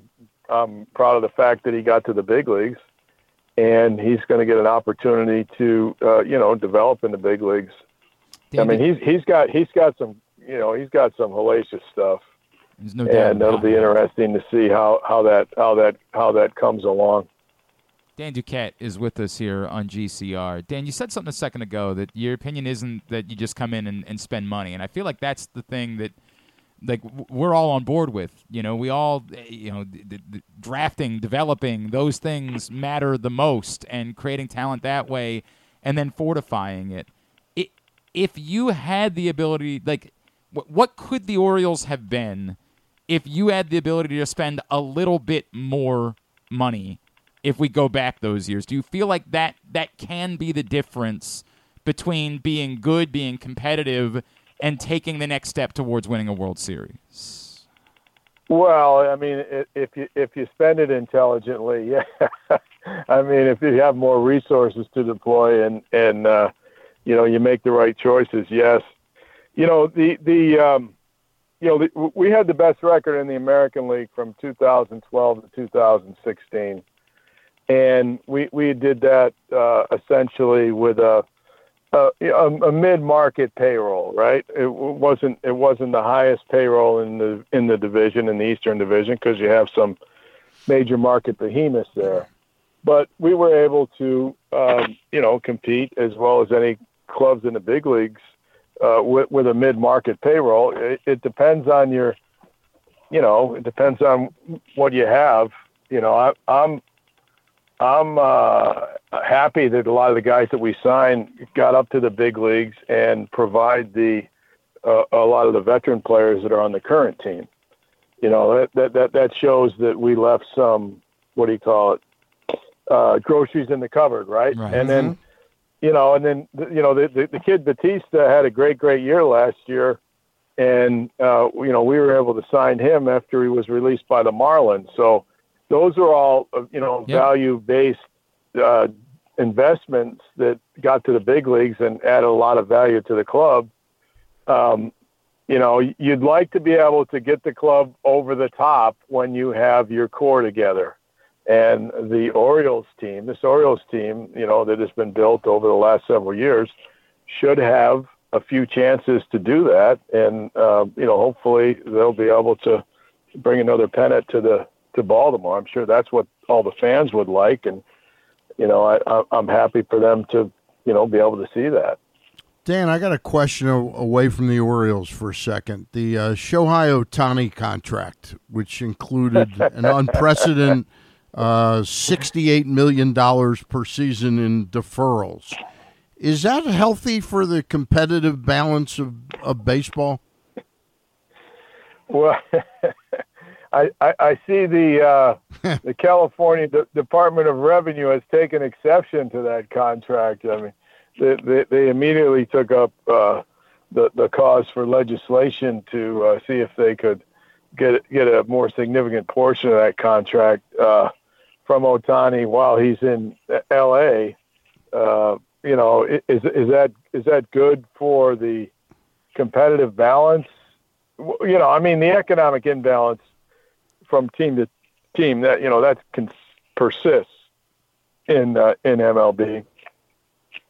But the competitiveness of the teams, the teams that have a lot of money, the Dodgers have done a good job being competitive year in and year out. Yeah. Do they have more resources than a lot of clubs? Can they do something like that? Yeah, absolutely. Does it make sense for them in their market to do it? Well, they thought so. Yeah. They thought that was a good signing, and then Ohtani, he's a very uniquely talented guy. He's making a bunch of money on endorsements. He doesn't need the money now, so he sourced the income later. So, is it good for competitive balance? Ohtani's got to come back from a major surgery. Yep. That he's having the second time. So, I don't know where that's going to come out. He's a uniquely talented player. If you have to write that check for $68 million and he was hurt for a lot of the time, that's not going to be a good investment. Yep. If he's healthy, it'll be good. Dan, I wonder because, as we say, you're not of the opinion just spend, but the Orioles, the move they made last night to acquire Corbin Burnes, to you, is that an example of this is the way to do it? This is how you fortify. You build a good roster, a talented roster, and then when you have that, you strike while the iron's hot. To you, is that the example of the correct move that you make if you're going to spend some? It's not even it's $15 million in 1 year to try to capitalize on what you have. Well, I think you owe it to the fans to try to have as strong a pitching staff as you can have every year, right? Yep. So that they can enjoy baseball into the summertime and into the fall. And the Orioles had a good solid foundation when we got to the playoffs. We found out that we're going to need a little bit more starting pitching depth, right? And they use the farm system. You can use the farm system to staff your major league team, or if you have a good farm system, you can use it to trade some of those players from your farm system to strengthen your team. So I think the depth the Orioles have allowed them to make the trade, and it looks to me like they've got a good core of young players, and they needed to add a veteran pitcher. So, it looks to me like it's a good step at the right time. Do you view them as having a roster that's capable of winning a World Series? Well, they won 101 games last year. They sure did. Most of them are returning. this is a good team. I mean, and hopefully they'll be in the hunt. I see them as a really strong team. I look at their other teams in the American League East, and it looks to me like the Orioles are built to be highly competitive here, for the next 5 years. Dan, I know you follow the game pretty closely. What are your thoughts about Jackson Holliday? I mean, have you seen him play much at all? Yeah, well, I've known Jackson's grandfather probably for about 40 years. Tom was a coach at Oklahoma State when I was scouting with the Brewers. And then I know his uncle David, Tom's brother, he was a recruiter, and he became a professional scout. And this is one of the best families, right? I mean, this is baseball royalty. I mean, I saw his grandfather down the Cape. He was managing the Chatham team, and he's done that for a few years. And I said, I hear your grandson's a pretty good ball player. He goes, yeah. He goes, I got to tell you, he goes, he really took off his senior year when he did some weight training, and that seemed to bring everything together for him. I mean, if you go back and look at the video of this kid, he was hitting balls when his dad was playing for the Rockies. He was hitting balls out on the field in pregame, right? And you could see at that point he had extraordinary bat to ball skills, right? He was raking, man. He's been raking since he was 3 years old. So anyway. It looks to me like he's going to have a pretty good career. Dan Duquette, what do you have going? I know you're working in consulting. Is there anything that we can plug for you? Anything you got going on that we can talk up? Well, no, I have some consulting clients. A couple of them are in and around MLB. It's always good to talk to you guys. I'm happy for the fans there in Baltimore, and looking forward to seeing how the O's do this year. It looks like they're in pretty good shape. It does. It does look like they're in pretty good shape. We always appreciate you taking the time for us. We certainly appreciate Grayson Rodriguez, and we look forward to doing this again real soon. All right. Yeah. I hope Grayson Rodriguez comes through like we think he can come through. No doubt. That would be a big boost in the arm. And I'll tell you what, I really enjoy watching that kid Santander play too. Yeah, he's okay. I wonder who thought of getting him. He's fun to watch, and then wait till you see the ball club when it matures. I think you'll be happy with it. I think we're awfully excited. Dan, always appreciate it. Thank you, sir. All right, thanks a lot. Take care. Dan Duquette with us here on GCR. All right, we got to get a break. Are you ducking out? Is it time for you? Stan wants to make sure. Yeah, Mike Elias is doing a press conference today. You'll be back in action on Monday with be back in Ross action and Luke. Monday with Ross and Luke. And by that point, we might have 6 more things to talk about. Who knows? It's exciting. It is very, very exciting. All right, have a great weekend, guys. Thanks for coming in and hanging out with us this morning. We come back in. Xavier Scruggs from MLB Network, MLB Network Radio is going to check in with us next. It's Glenn Clark Radio. Hungry? With 7 locations throughout Maryland, Glory Days Grill is always right around the corner. They have wings, burgers, salads, sandwiches, and drinks to satisfy everyone, as well as tons of televisions and sound delivered right to your phone. Glory Days is the best place to watch football or whatever your favorite sport is. While you're there, be sure to check out Goose Flight's Lager, named in honor of legendary Raven Tony Goose Siragusa. $2 of every can is donated to the Goose Flights Foundation. Glory Days Grill. Great food, good sports. Why bet with the big boys this football season? Instead, try your hand with the local book, Superbook Sports, this fall. Superbook Sports is the book next door. Just a dedicated team of the best odds makers in Las Vegas, making sure you get the best prices and parlays anywhere. And now, Superbook will give you a bonus of up to $250 when you sign up and wager on the same day and use the promo code GlennClark23, GLENNCLARK23. So bet with the best fast and use the promo code GlennClark23 this football season with Superbook Sports. Visit superbook.com for terms and conditions. Gambling problem? Call 1-800-GAMBLER. 6 chicken tenders made from fresh, never frozen Royal Farms world-famous chicken, a family-sized order of Western fries, honey mustard dipping sauce, and a 2-liter bottle of Dr. Pepper. It's Royal Farms' new Tucker's Tenders Meal. It's Justin Tucker's favorite, and at only $19.99, it'll be your favorite meal, too. The new Tucker's Tenders Meal, available only at Royal Farms. Now you can kick back, relax, and eat like a champion. Real fresh, real fast, Royal Farms. Gambling can be a fun and entertaining experience, but there are risks involved. If you're planning on betting on the game at the casino or on your phone or computer, know your limit, stay within it. Set a budget and a time to stop. Remember, gambling isn't a financial solution, and it doesn't mix well with alcohol or drugs. Know the risks and have a plan before you begin gambling. For free and confidential services, call 1-800-GAMBLER 24/7 or go to helpmygamblingproblem.org. Jeremy Kahn here. The ultimate sports betting experience in Maryland is at the Green Turtle Bet Park Sportsbook. Join me at either location in Canton or in Towson and place your bets in person and be a part of the action. It's the best in-class sports wagering experience, complete with the ultimate TV package, ensuring you can catch every game all day, every day. Their state-of-the-art facilities bring Las Vegas energy right here to Maryland just in time for postseason football. So visit the Green Turtle Bet Park Sportsbook in Canton and Towson and elevate your game day experience and hang out with me to bet, watch, and win at the Turtle.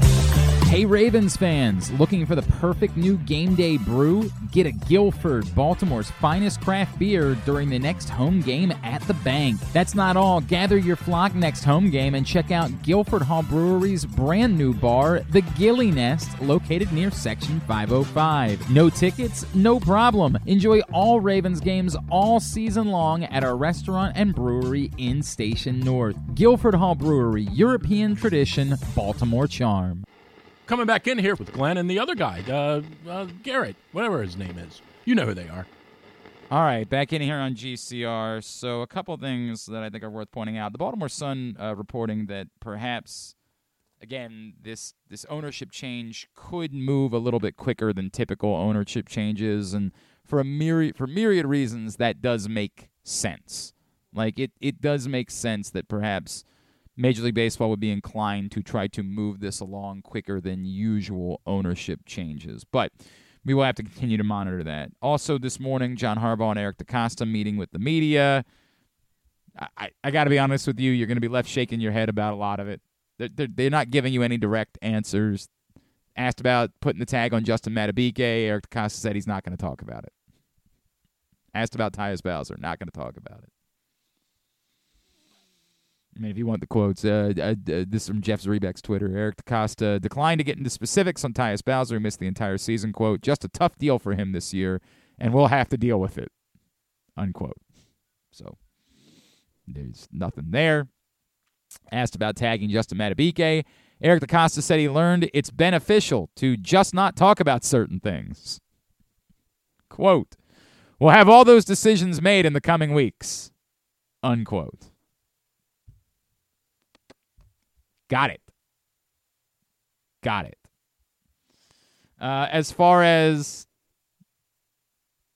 the run game and the championship game, John Harbaugh, quote, that's not a number that you want to have. That's not going to win us a game, unquote. Harbaugh said he had discussions with Todd Monken about running the ball during the game. Quote, believe it or not, it was a big part of our game plan to run the ball. We had the ball for 9 minutes in the first half, unquote. Quote, you want to run the ball against the Chiefs. We did want to run the ball. We just couldn't get to it, unquote.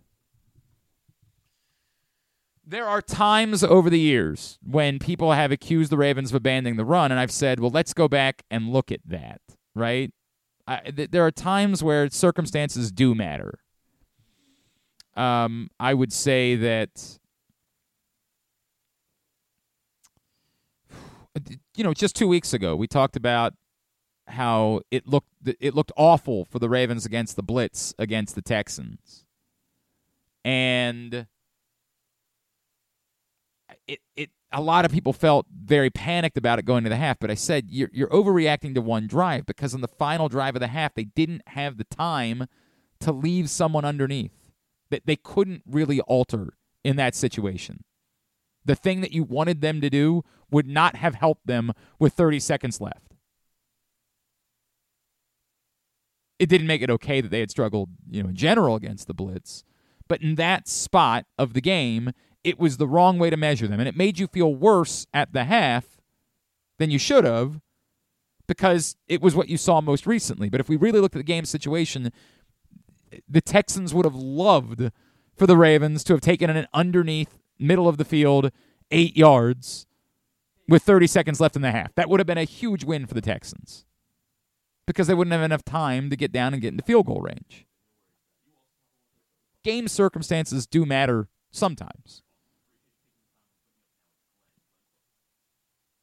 You're hard-pressed to buy into that in this situation. There are too many examples of you had the opportunity to get into it and it worked for you to come back and just say it was game circumstances. Nope, not hearing it. Now you want to say in the fourth quarter, because you were down 10, it was impossible to run in the fourth quarter? I still wouldn't say impossible, but I get that it gets more difficult when you get to the fourth quarter and you're down by 2 scores. Their answer might be, well, look, you're seeing 6 runs for the running backs, but had it been a 1-score game in the fourth quarter, then maybe it would have been 10 runs for the running backs. We would all say, yeah, that's still not that still don't work. It just don't make sense. But if you're looking for answers, you're just not going to get answers. And I got to be honest with you, you can't be all that surprised by that. I've said it before. It's kind of why I stopped going some time ago. And nor am I mad about it. Like, they've got the right to say, no, sorry, we're not going to tell you what we're doing. You'll find out when we do it. That's their right. They have that right, and it's all good. It's on you for choosing to spend your time that way. I'm going to choose to spend my time by chatting with Xavier Scruggs because the Orioles acquired Corbin Burnes last night, and we're kind of losing our minds about it. This man, of course, you hear on MLB Network Radio. You see him all over your TV, ESPN, and MLB Network. He is former big leaguer Xavier Scruggs, and he's back with us now here on GCR. Xavier, it's Glenn in Baltimore. It's great to chat with you, man. Thank you so much for taking the time for us.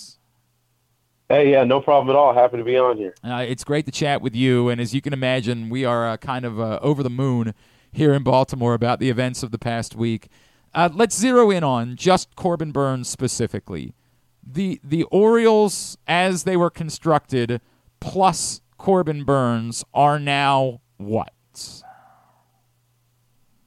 They are now dominant. When I look at this roster, I think that was one of the main issues was obviously the starting pitching, whether or not they could be dominant. We know the team can be great. We know the rotation can be great, especially with Kyle Bradish and what Grayson Rodriguez and both of them did down the stretch. They were just missing that ace piece. And we kind of heard the talks as far as who they could be looking at, why they could be looking at a specific starter. But it didn't seem like it was going to come into fruition, especially knowing that one of those starters that they could be looking at would be costing money towards the salary and the roster, right? And you look at and how much they would project in spending. So I think it was just a question of whether or not they might do it. And now seeing them do it helps them become dominant, especially against other AL East teams. They already won 101 games last year. So who knows how much better they could be now with a guy like Corbin Burnes, a former Cy Young winner, at the top of the rotation. Is there any trepidation at all to you about going in on a guy for 1 year at this point, or are they so close to being capable of winning a World Series that it's worth that risk, even if, it's Scott Boras' client, you have no opportunity to sign Corbin Burnes after the season? Well, I look at they probably have an opportunity to sign him, knowing that he has an opportunity to grow with a team that couldn't be dominant for a while, specifically thinking about what they've done with young prospects and how they've developed guys at the major league level as well. Not a lot of other teams have done that and have the type of window that the Baltimore Orioles have. So I think that could be attractive to Corbin Burnes. But also I look at this is a guy that could make you go from round one of the postseason to being a World Series winning team. And I think if there's something that we've seen is, Angelos and that ownership was more towards being risk adverse. And now I think if you switch ownership, there might be that ability to say, okay, let's take on a little bit more risk to see if we can be a great team. And maybe that boosts us moving forward in the future. So I think that there's obviously a lot of factors that go into it, but also it's hard to pass up on a Corbin Burnes with the team that you already have roster constructed wise.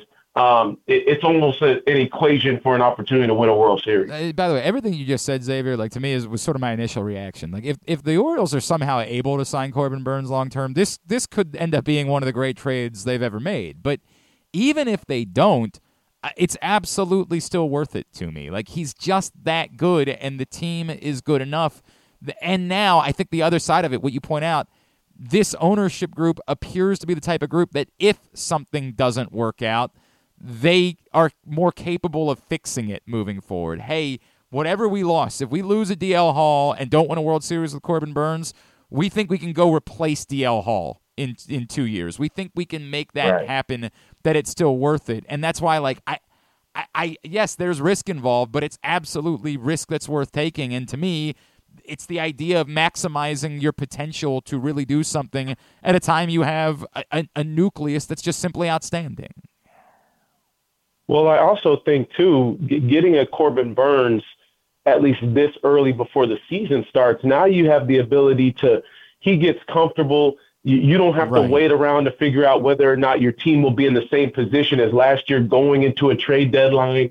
Now you actually have the opportunity to say, man, we might be dominant throughout the first half of the season, and then once trade deadline comes, we have even more options to go after guys to become that much better of a roster instead of waiting around for a Corbin Burnes or a Dylan Cease or somebody like a Shane Bieber in the middle of the season. No, I thought seeing the aggressiveness is indicative to a team that's willing to take chances and willing to get better now before the season actually starts. And as a former player, that does wonders for me in my clubhouse, knowing that, okay, we have the group that we're going to be with. We're not having the question marks coming into spring training, like, man, we didn't go after guys that we really could have made this roster better. No, I think it's better for the morale of the team. And I know that's something that we can't quantify, but as a former player, I know how important it is.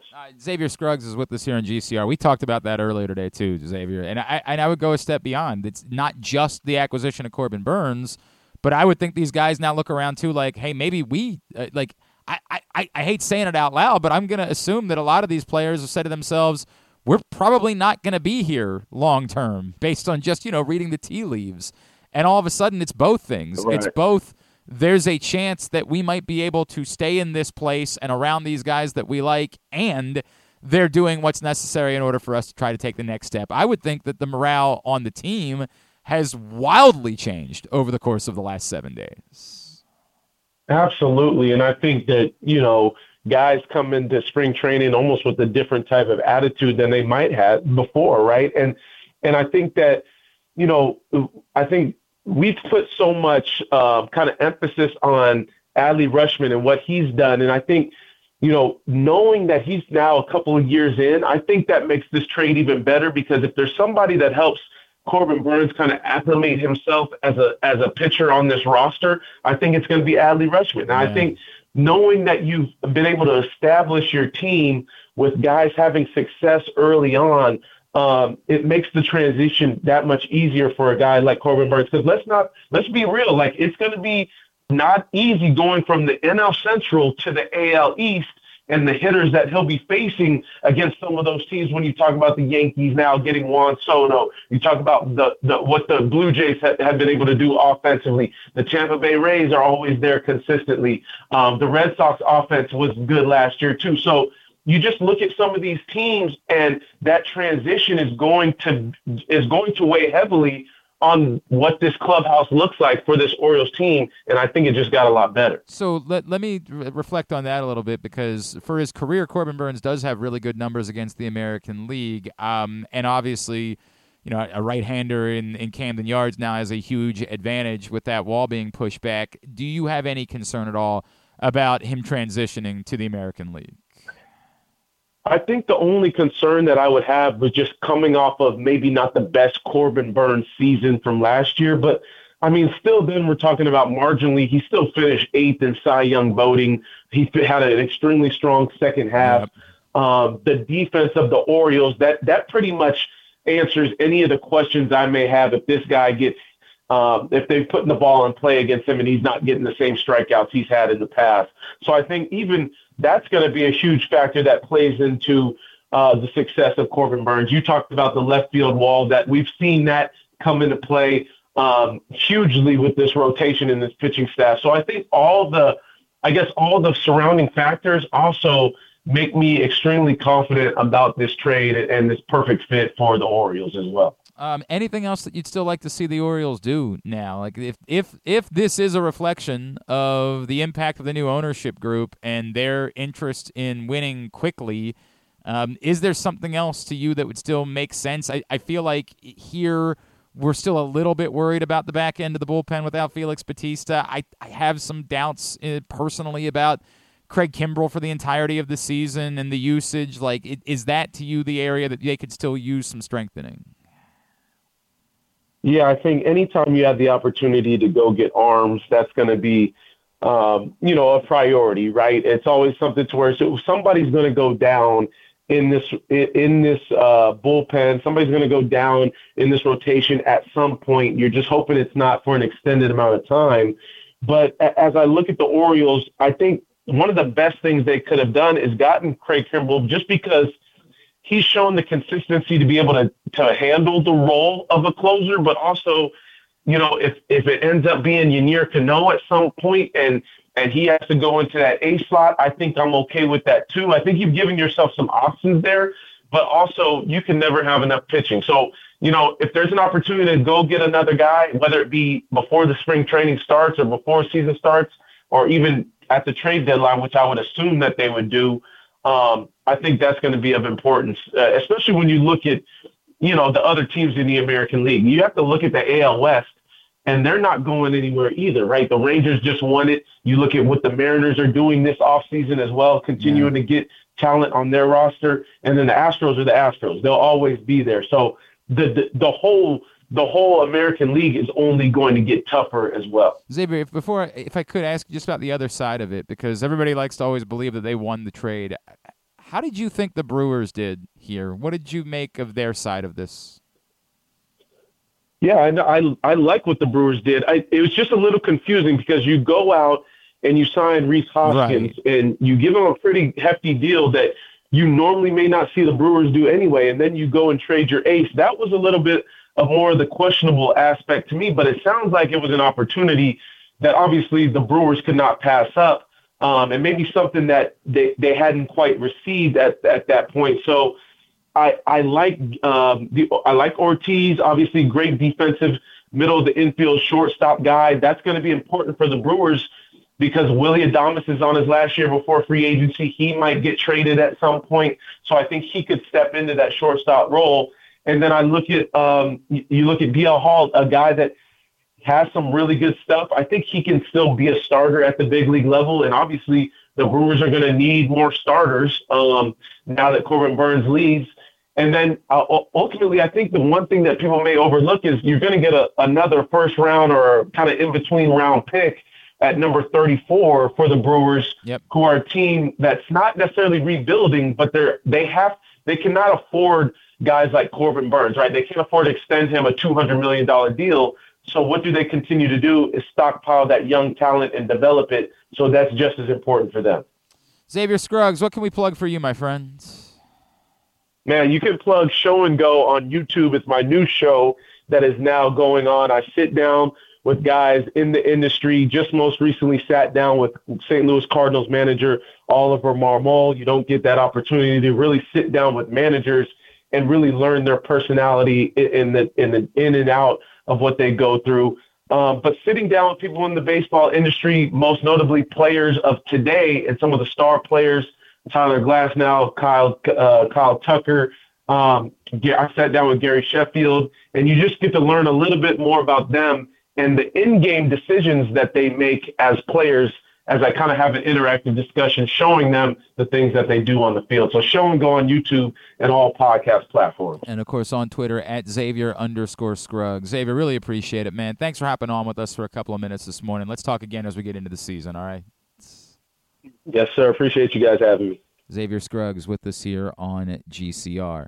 A couple elements there, too. He brings up the draft pick, and I do think it's important on both sides.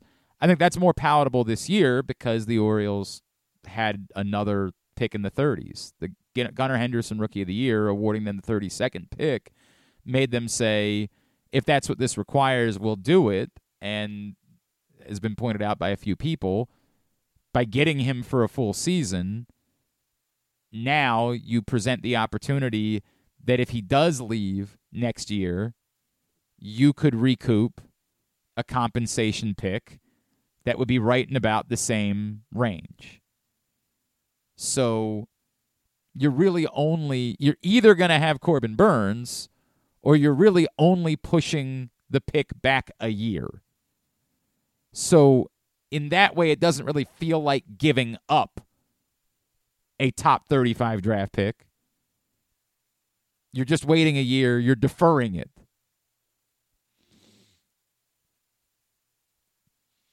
I don't, in talking about both Joey Ortiz and DL Hall, because a lot of people last night were like, oh, Milwaukee got fleeced. I think a lot of that will be determined by what DL Hall proves to be. And I don't know still. My gut tells me he's not a high-level starting pitcher, but we have seen many examples of guys that just end up somewhere else, and for whatever reason, that's when it clicks. My belief is DL Hall, like many others, is a back-end electric bullpen arm, which, by the way, is also quite valuable. If DL Hall could become Josh Hader, my God, well worth making that trade. If DL Hall could still find some upside as a starter, that changes everything for the Brewers. But I think we're all skeptical of that, and that's why we're not. I don't think anybody believes that DL Hall still was going to become a high-level starter in Baltimore. And because of that, it's more palatable to make this move. The belief is you're capable of replacing even an electric back end of the bullpen arm. The Joey Ortiz thing is kind of obvious. I think Joey Ortiz is a damn good baseball player. But what's he going to be, 26 this year? That sounds right. Like, I think that's what Luke Jackson said last night when we were chatting. He was born in 98. Yeah, he's going to be 26 in July. And there's no path for him. You had to do something here. Truthfully, I still don't know that there's a path for Connor Norby. Yeah, that was what I was thinking too, because Norby's got to be next in whatever trade whether that's in June or July, whatever. How old is Connor Norby? I want to say he's slightly younger than Ortiz. Yeah, I think so. So it might not be that they feel he's 23. Okay, yeah. So he'll turn 24 in June. They might not feel quite as pressed about moving Norby as they needed to be about Ortiz. And, having an insurance plan, I guess, isn't the end of the world if something that you're counting on doesn't go right, or if, God forbid, a significant injury were to occur. They might say internally... And he could play corner outfield? Right. They might say, we could live with having one extra of these guys. We weren't going to be able to do this with two extra. And ultimately, it might be that they shot both to the market, and the market said, well, because of Joey Ortiz's defense, we think he's more valuable. We think we can pencil him in and know exactly what he is moving forward. We don't know what Connor Norby is. I'm not sure. But they couldn't. We just talked about this. How ironic is it that Buster Olney, yesterday morning, was like, it wouldn't surprise me if time to call Chicago. David Rubenstein said, "Go ahead, go ahead. You have even before it's official. Go ahead." And it didn't even take 24 hours from that point. Now I don't think he used. It's funny because I think he used every name but Corbin Burnes. Right. But the point was taken. They could not hold on to this glut of major leaguers that weren't playing at the major leagues. You had to do something with it. Would Dylan Cease have been more desirable because of the 3 years? Perhaps. But it's our understanding that, one, this package couldn't have gotten you Dylan Cease. Two, if people are pointing out that Corbin Burnes' numbers were slightly down last year, not comparable to what Dylan Cease's numbers were down to. And I still think highly of Dylan Cease, but you can only shop for what's available. This was available. The Orioles paid a price that is real, but yet at the same time understandable.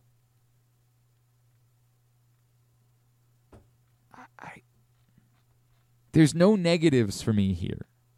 One day we might look back on it and say, Corbin Burnes came here for a year. He was good, but the Orioles didn't do anything more than they had done the year before that. Then he walked away, and both Joey Ortiz and DL Hall became damn good players for the Brewers. Like, it's totally possible that it plays out that way. I'll say the same thing that I said. It's painful that Jake Arrieta became what he became in Chicago, and that we look back on that deal and say, you just gave him up. Now, the Orioles weren't getting Corbin Burnes back in that trade. It's a little bit different. But I'll always, the trades in the name of this makes sense at the time, I'll never go back and say that was a mistake. It's logical today. Maybe in 5 years we'll reflect on it in a different way. But I won't be critical of making a logical trade. And to the point, if this is the route you're going to go, then that needs to be the directive for David Rubenstein and Mike Elias moving forward. If you're going to trade away pieces and something doesn't work, I wonder if that was maybe to the point Stan brought up earlier that Jim Henneman thinks it perhaps was in the pipeline before the ownership change happened. Let's just hypothetically say that it was. If that's the case, then you hope that part of the conversation was Mike Elias saying, well, David, we could do the Burnes deal. Like, we knew what the price was all along. I was reluctant to do it because it's going to hurt the back end of our bullpen. You cool with me going out and adding another piece to add the back end of the bullpen to make up for what we're losing in DL Hall? And you would hope that the answer was, yeah, go ahead. Go ahead and do it. Or a year from now, if it doesn't work out, I'll go ahead and give you the thumbs up that we can do something else. You hope that those conversations were already had. It's like what I said about anybody who in hindsight thought it was a bad idea for the Orioles to sign Chris Davis. You were wrong. It was a bad idea for the Orioles to sign Chris Davis if it was gonna lead to what we saw. If it was the only money they were going to spend. If they were then going to judge other decisions that they were going to make based on the money that they had spent on Chris Davis. In a vacuum, signing Chris Davis alone was not a problem. And it's not second guessing. There were people that day said, this is a mistake. You don't sign Chris Davis, you sign Manny Machado. My point then was, if you're signing Chris Davis, it better be because you're also going to be willing to sign Manny Machado. In a vacuum, it was a good idea to sign Chris Davis. Obviously, it turned out terribly. But if it was the only money you were ever going to spend, then go back and say, no, that's not. If you have a certain amount of money that you're going to spend and that's it, Chris Davis ain't the money to spend it on. I don't believe that the new ownership group would say to Mike Elias, this is the only move you're ever allowed to make. You'll never be allowed to make another move again or acquire another player. If that is the case, then got bigger problems. But I don't believe that's the case. I refuse to believe that that's the case.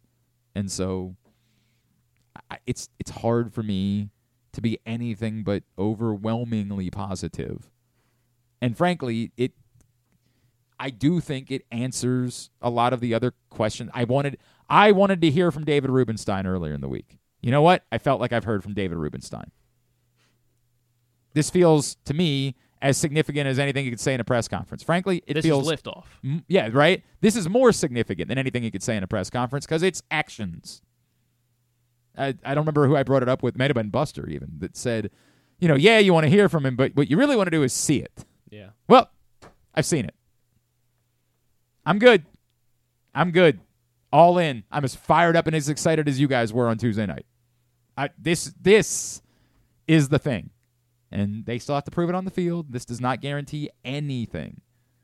They still have to go win something. But it's a very real feeling of I don't remember the last time I felt this optimistic about the overall picture of the Baltimore Orioles. I felt optimistic about their on-field performance. I felt optimistic about the talent of certain players. But the overall complete picture of the Baltimore Orioles would have to predate 1998. I was... those 96, 97 teams didn't have the same young talent. I mean, that's the reality. Those were largely teams that were bought, right? Cal Ripken had been around for a long time and was on the back end. Mike Messina had already gotten one contract at that point. Brady Anderson? He was a trade, but, it was close enough to homegrown that, you kind of felt that way. But he wasn't. He was not a drafted, developed player. He was a trade acquisition. It was not a homegrown core of talent. It was going out and getting Rafael Palmeiro, going out and getting Roberto Alomar, going out and getting Eric Davis, going out and getting B.J. Surhoff. Chris Hoyles was internal, but was also, again, some of those guys that were internal had been around for a while. It was not a young nucleus of players that was going to be sustainable for a long time. So even the optimism I had about the money they had spent to put that team together in 96, 97, that didn't translate to big picture optimism. The combination of young talent, young core, ownership that appears to be willing to do what's necessary. Interested in winning. Yes. All of it. Come on, man. This is as hopeful as I've probably been in my life about the totality of the Baltimore Orioles. The whole complete picture. I don't think I've ever been this optimistic. It's effing exciting, man. It's, again, I would rather watch them win a World Series. That's the thing I want to see. But we're gonna remember this moment when, I hope. I hope that's the case. I just the feeling of anything's possible. The feeling of oh my God, they're real. They're really trying. They really want to do this. Whew. You get some warm fuzzies. You get a little worked up about that. It's extraordinarily cool. All right, we are winding down for a Friday edition of the program. Griffin, what's going on at Live Casino and Hotel Maryland? Sports and Social at Live Casino and Hotel Maryland is the place to be for the big game. It features an on-site FanDuel location, and it will be the ultimate spot to watch the big game on the massive 100-foot media wall. So order up your favorite game day bites and take a sip from our signature crushes and extensive beer selections, all just steps away from the FanDuel Sportsbook. You can watch, wager, and win at Sports and Social at Live Casino in Hotel Maryland. At Arundel Mills, must be 21. Please play responsibly. For help, visit mdgamblinghelp.org or call 1-800-GAMBLER. What's this? Just 2 feet to my left, there is something going on. I'm not sure what it is. Examining the building. It's very weird. Very, very weird. Apologies to those of you that have tried to get in. Matt Torper. I'm a little worried about the bullpen losing DL Hall. He was probably the bullpen arm I felt the best about, but obviously Burnes is going to make a huge impact on the rotation. They can probably cobble together bullpen arms to cover for the loss of Hall. Not too worried about losing Ortiz in the short term. Long term, he might be missed, but it's worth to maximize our chances this year. Matt, that's essentially what I just said, right? I'm not saying, because Matt sent that to me before I said it, so I'm not suggesting that he's... What are you talking about, Matt? I am concerned. I think what he said about the DL Hall being the most optimistic he was about a bullpen arm, I'd probably be inclined to agree. Now, that doesn't mean that they don't have arms that I think are capable, and let's add to that, we believe that the starters can add more innings next season, starting with Corbin Burnes, but not just Corbin Burnes, not just the fact that you're not worried about his innings number, but add more innings for all of the next group of pitchers. Not taxing the bullpen quite as much probably will be helpful in getting the best versions of some of these guys. I still could go for one more reliable. Stan brings up Dylan Tate, and if he can find that Ben McDonald talked about it earlier. If he can find the 2022 form, that does go a long way here. And maybe it's it should be naive of me to just trust Mike Elias. Who's going to be the next Danny Coulomb, the guy that's not on the roster until the second day of the season and ends up being right. I hear you, but let's not oversell Danny Coulomb either, right? He was Jacob Webb was, for a couple of weeks was electric, right? If they're able to do that three times, Yanier Cano for 2 months season. Was the greatest reliever in baseball history. Yeah, I have some amount of trust, but I would still like a higher end arm. I'd still like one that I believe. I understand Matt Torper's point. Going into this year, there was a part of me that said, I think Craig Kimbrell's the closer, but I think he's the closer for now. And it wouldn't surprise me if at some point it ain't DL Hall that's actually the closer for this team. And again, we're thinking that Tyler Wells might be a factor in this conversation, and we'll see. That to me is more. I think people are trying to oversimplify the Tyler Wells conversation. I think it's a very complicated conversation.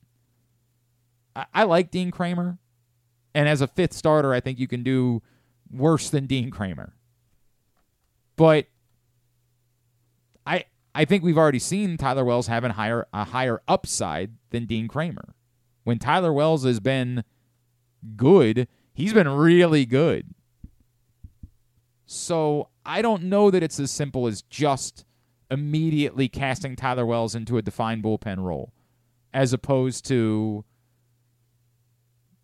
let's let him compete for the fifth spot. We're going to need 6 starters anyway because starters are going to get hurt. So maybe the more value is that Dean Kramer is a long man who is your 6th starter when you need him. Now, if that's the case, then you definitely need an upgrade at the end of the bullpen. If Tyler Wells is not slated to be that guy, who is that guy? But I'm not as confident as everyone else is that the answer is just today, written in stone, Dean Kramer's the 5th starter, as much as that makes the most sense to us. But they might see more value in if they believe Tyler Wells. Ben McDonald's very confident in him. It's not just Ben McDonald. Yeah. John Smoltz raves about Tyler Wells every time we talk to him. It's just, I guess it's the durability. I hear you, but if you can get even if it is just half a season of what you got last year, right? That was extraordinarily high end. I would think that you would hope that he's taken a step forward. I don't know. And again, with Dean Kramer potentially there to be your backup plan, if Tyler Wells can be a really high-level starter, imagine if you had 5 high-level starters in a rotation. I'm getting greedy now. All right, let's grab a break. I'm just saying things. We can still trade for Josh Hader. Yeah, still out here. Yeah, I don't think that's going to happen. Don't think that's going to be the case. God, I'm so... I just feel things. Right, the one that you look back on now is Robert Stevenson. If you had added Robert Stevenson this offseason, this looks like, the greatest offseason in Orioles history. And it's not even requiring you to spend, what was Robert Stevenson, $34 million, something like that, over 3 years? Yeah, is that what it was? God. If you had done that and then traded away DL Hall, you would have felt a lot different about this. 3 years, 33. God damn it. Where'd he go? The Angels. Yeah. Yes. Yeah, so he could be available again. Yeah. Right now, actually. Yeah, it's actually a good point, right? Like he might be able to be had. All right. Come back in. Get a tidbit. Dangle Connor Norby a little bit. Right. Come back. Get tidbit and tubular next. It's Glenn Clark Radio. Hey, it's Jeremy Kahn. This postseason, bet in person at the Green Turtle Bet Park Sportsbooks with locations in Canton and in Towson, and enjoy the best in-class sports wagering experience at their state-of-the-art facilities, bringing an unmatched sports betting thrill. Gambling can be a fun and entertaining experience, but there are risks involved. If you're planning on betting on the game at the casino or on your phone or computer, know your limit, stay within it. Set a budget and a time to stop. Remember, gambling isn't a financial solution, and it doesn't mix well with alcohol or drugs. Know the risks and have a plan before you begin gambling. For free and confidential services, call 1-800-GAMBLER 24/7 or go to helpmygamblingproblem.org. Make the most out of every day in your Toyota RAV4. Available in hybrid or gas-only models. A RAV4 can get you where you want to go in style. Check out buyatoyota.com for deals on new RAV4s from your local Toyota dealer today. There's so much focus on sports betting these days, but I want to talk about an area that nobody wants to gamble on. Where you choose to go out and spend your hard-earned dollars to eat. The Costas Inn is no gamble at all. The quality on their menu is outstanding, and the value is off the charts with a great and varied list of specials Monday through Friday. And the staples of the menu, whether it's salads, burgers, fish, they're all fantastic. And I haven't even mentioned the crabs or crab cakes yet. So check out the menu for yourself at CostasInn.com. When choosing a place to dine, never gamble on the food you put in your belly. The Costas Inn at 4100 North Point Boulevard, or call 410-477-1975 for reservations and your steamed crab orders. 6 chicken tenders made from fresh, never frozen Royal Farms world-famous chicken, a family-sized order of Western fries, honey mustard dipping sauce, and a 2-liter bottle of Dr. Pepper. It's Royal Farms' new Tucker's Tenders Meal. It's Justin Tucker's favorite, and at only $19.99, it'll be your favorite meal, too. The new Tucker's Tenders Meal, available only at Royal Farms. Now you can kick back, relax, and eat like a champion. Real fresh, real fast, Royal Farms. What company has the expertise to make your home healthier by purifying your air and killing all viruses, allergens, and bacteria? A.J. Michaels, Heating and Air Conditioning in Baltimore and Annapolis, ajmichaels.com. Hungry? With 7 locations throughout Maryland, Glory Days Grill is always right around the corner. They have wings, burgers, salads, sandwiches, and drinks to satisfy everyone, as well as tons of televisions and sound delivered right to your phone. Glory Days is the best place to watch football or whatever your favorite sport is. While you're there, be sure to check out Goose Flight's Lager, named in honor of legendary Raven Tony Goose Siragusa. $2 of every can is donated to the Goose Flights Foundation. Glory Days Grill. Great food, good sports. One of the things that's definitely wrong with this country is that this dude still has a job somehow, some way. Glenn Clark. All right, back in here on GCR as we are winding down for what has been one of the more incredible weeks in the history of Baltimore sports. We didn't really even talk about Zach Orr, honestly. Happy with it? Yeah, it's a weird, part of that is because I wouldn't have had a terribly strong take. It makes sense. This is the continuity thing that you brought up yesterday. I thought it was interesting that, and I said this about, I thought it was interesting when everybody was like, well, Anthony Weaver will just become the defensive coordinator. Well, they had the chance to make Anthony Weaver the defensive coordinator before, and they didn't. And I don't know if that's because of Anthony Weaver or because of the Ray. I don't know what that is. I don't know if Anthony Weaver says, I'm in a better situation being the associate head coach of the team than I am being the defensive coordinator. I don't know if that's... he still could take the Dolphins' DC job. That's still available at this point. I don't know what to make of that. But I get it. It inherently, you like the idea of trying to keep continuity. Zach Orr is young, man. He's 31 years old. Talk about Mike McDonald being young. Mike McDonald, when he got the job as the Ravens offensive coordinator, was 3 years older than Zach Orr was when he takes this job. And this is insane. He's a 31-year-old defensive coordinator in the NFL. But we get the circumstances are unique, right? Like his career was forced to end at a very young age. And he immediately stepped into a coaching role and, has moved up and has earned his opportunity. And we'll see. We'll see how it goes. The players seem to be fired up about it. Makes sense. They all seem to like Zach Orr.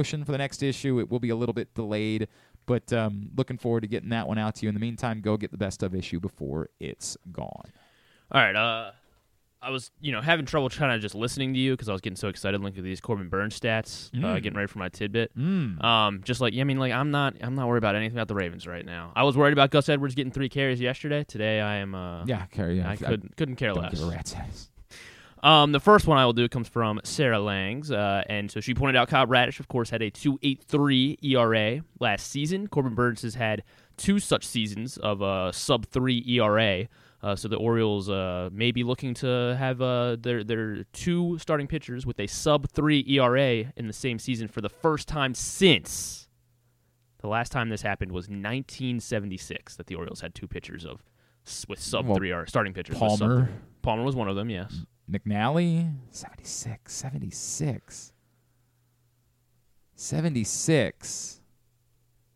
76. That's how about oh God. 76. Jesus. Yeah. It was his final season with the Orioles. His final Cuellar? Cuellar? No, not Cuellar. 76. He had like a mediocre career. Wasn't really like Okay. this was it was by far his best season. Mediocre career by it wasn't Ross, was it? No.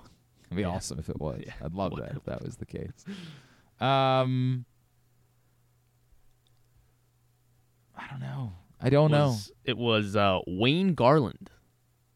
Okay. Wayne Garland and Okay. Jim Palmer the last time the Orioles had two sub-3 starting pitchers, sub-3 ERA starting pitchers. All right, so also Corbin Burnes, since 2020, he has 14 such games with 10 strikeouts and 0 runs allowed, 14 such games. In all of Major League Baseball, no other player has even double-digit games. That's remarkable. 10 strikeouts. That is remarkable. And 0 runs. So let's go ahead and see if you can name, round at the top 8 here. So 7 others, they've all had 7 such games, between 7 and 9 games of 10 strikeouts and 0 runs. All the pitchers that Corbin Burnes has been better than the last 3 seasons.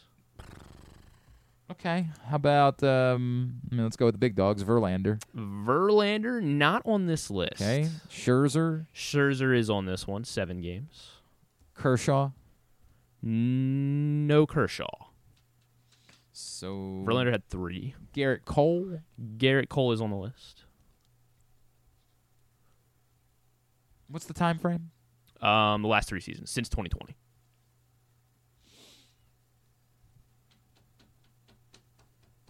So I guess 4 seasons, 20, 21, 22. Mm-hmm. Well, 20 was 20 kind of barely counts, right? Okay. How about Shohei Ohtani? Shohei Ohtani is, of course, on the list. I hear he's good. He's all right. How about Strider? Spencer Strider didn't make, because when did he debut? But he only has 5.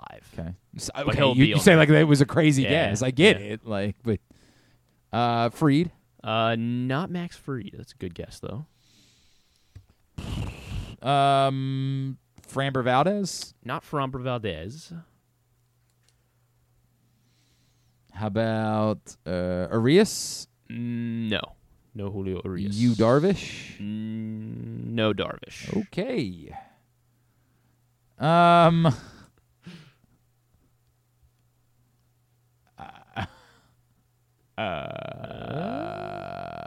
Littering and how about Dylan Cease? Dylan Cease would be on this list. He had 7 games. Luis Castillo? Not Luis Castillo. Kevin Gausman? Kevin Gausman will be just outside of my cutoff. He had 6 games. Shane McClanahan? In the top 10. Not Shane McClanahan.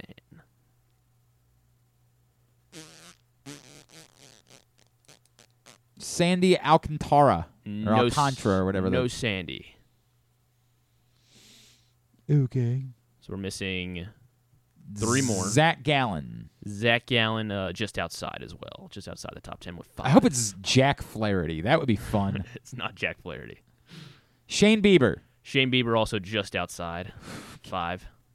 Rodon? Carlos Rodon. Well, you rounded out the top 10. You would round out the top 10. Rodon had 6. Awesome. Think out of the guys, the Orioles. Blake Snell? Blake Snell, 9. Second most in this time frame. I didn't guess it. Maybe because I was going by teams, and he's not currently on a team. Might have something to do with it. There is a... Do you want teams yet, or you keep on a guess? I mean, I'm doing so well. There's another Brewer on the list. Devin Williams. Not Devin Williams. Starters. Oh, right. What am I doing? That could be good. I mean, if DL Hall... it's weird that they want to go as a starter. Why? I don't know. Like, I feel like I pairing him with Devin Williams could be lethal. That mean he's but that can always help be him there. turn back into I get it. Guess. Like I do get it with them. So it's the outside chances of Jake Arrieta, whatever. It's Peralta. No, it's not Peralta. The F is it?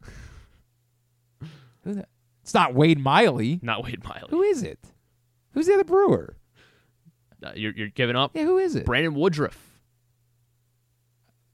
He's not there anymore, isn't he? Where is he now? Or I did thought he Brandon sign? Woodruff wasn't a... He did this with all the. He did all this. Yeah, with but the Brewers. that's a lot different than saying there's another Brewer on the Pretty list. sure he's still on the Brewers, right? Like he's a free agent. He's a free agent. Okay. Yeah, we'll go get him. Not opposed. Not opposed. I guess I should have guessed it, but still, I didn't think he was currently a Brewer. Why is he a free agent? I don't remember what the story was with Brandon Woodruff. I don't remember. All right. Anyway. One more, and he is a. He's going to miss the season. Oh, all right. He had right shoulder surgery. He is. He's on teams that you've guessed. Or he was a Brave and that'll give it away. He's currently a Brave. It's yeah. Right. I know this. It's not Freed. It's not Strider. It's Morton? Yep, Charlie Morton. Okay. During his time with the Astros and the Braves, Charlie Morton had 7 as well. So well done. Top 10. I mean, kind of. But number 1 is the one that matters. Corbin really well Burnes, number 1. All right, very good. Here's coming up totally tubular this weekend. Tubular is brought to you by Superbook Sports. We went over some of the Orioles futures a little bit earlier from Superbook Sports. So the line, I got Towson at -7.5. Oh, big bummer. Big bummer. Well, that doesn't make sense. It's -7. That's Superbook, wasn't it? It was. I got it at 7.5 whenever I got it. So they Superbook changed the line before the game, is what you're saying? Yeah. That's a big bummer. Yes. That's a big, big bummer. Welp. I was going and back and forth. You were a I did. They were in my money line parlay, so we hit that, and then also came back with Nebraska as well. Nebraska getting a big win over Wisconsin. So all right, so you have that going for you tonight. Mount St. Mary's 2-point dogs on the road at Marist. You can bet that at Superbook. I was hoping that maybe they would have action on tomorrow night and Caitlin Clark, but they don't normally put college basketball lines up till the day of the game, unfortunately. So go to Superbook.com, download the Superbook app, use the code GlennClark23 when you sign up, receive up to $250 in a same-day first bet match, win or lose. Superbook.com, download the Superbook app. Here is what's coming up this weekend, totally tubular-wise, and it is busy.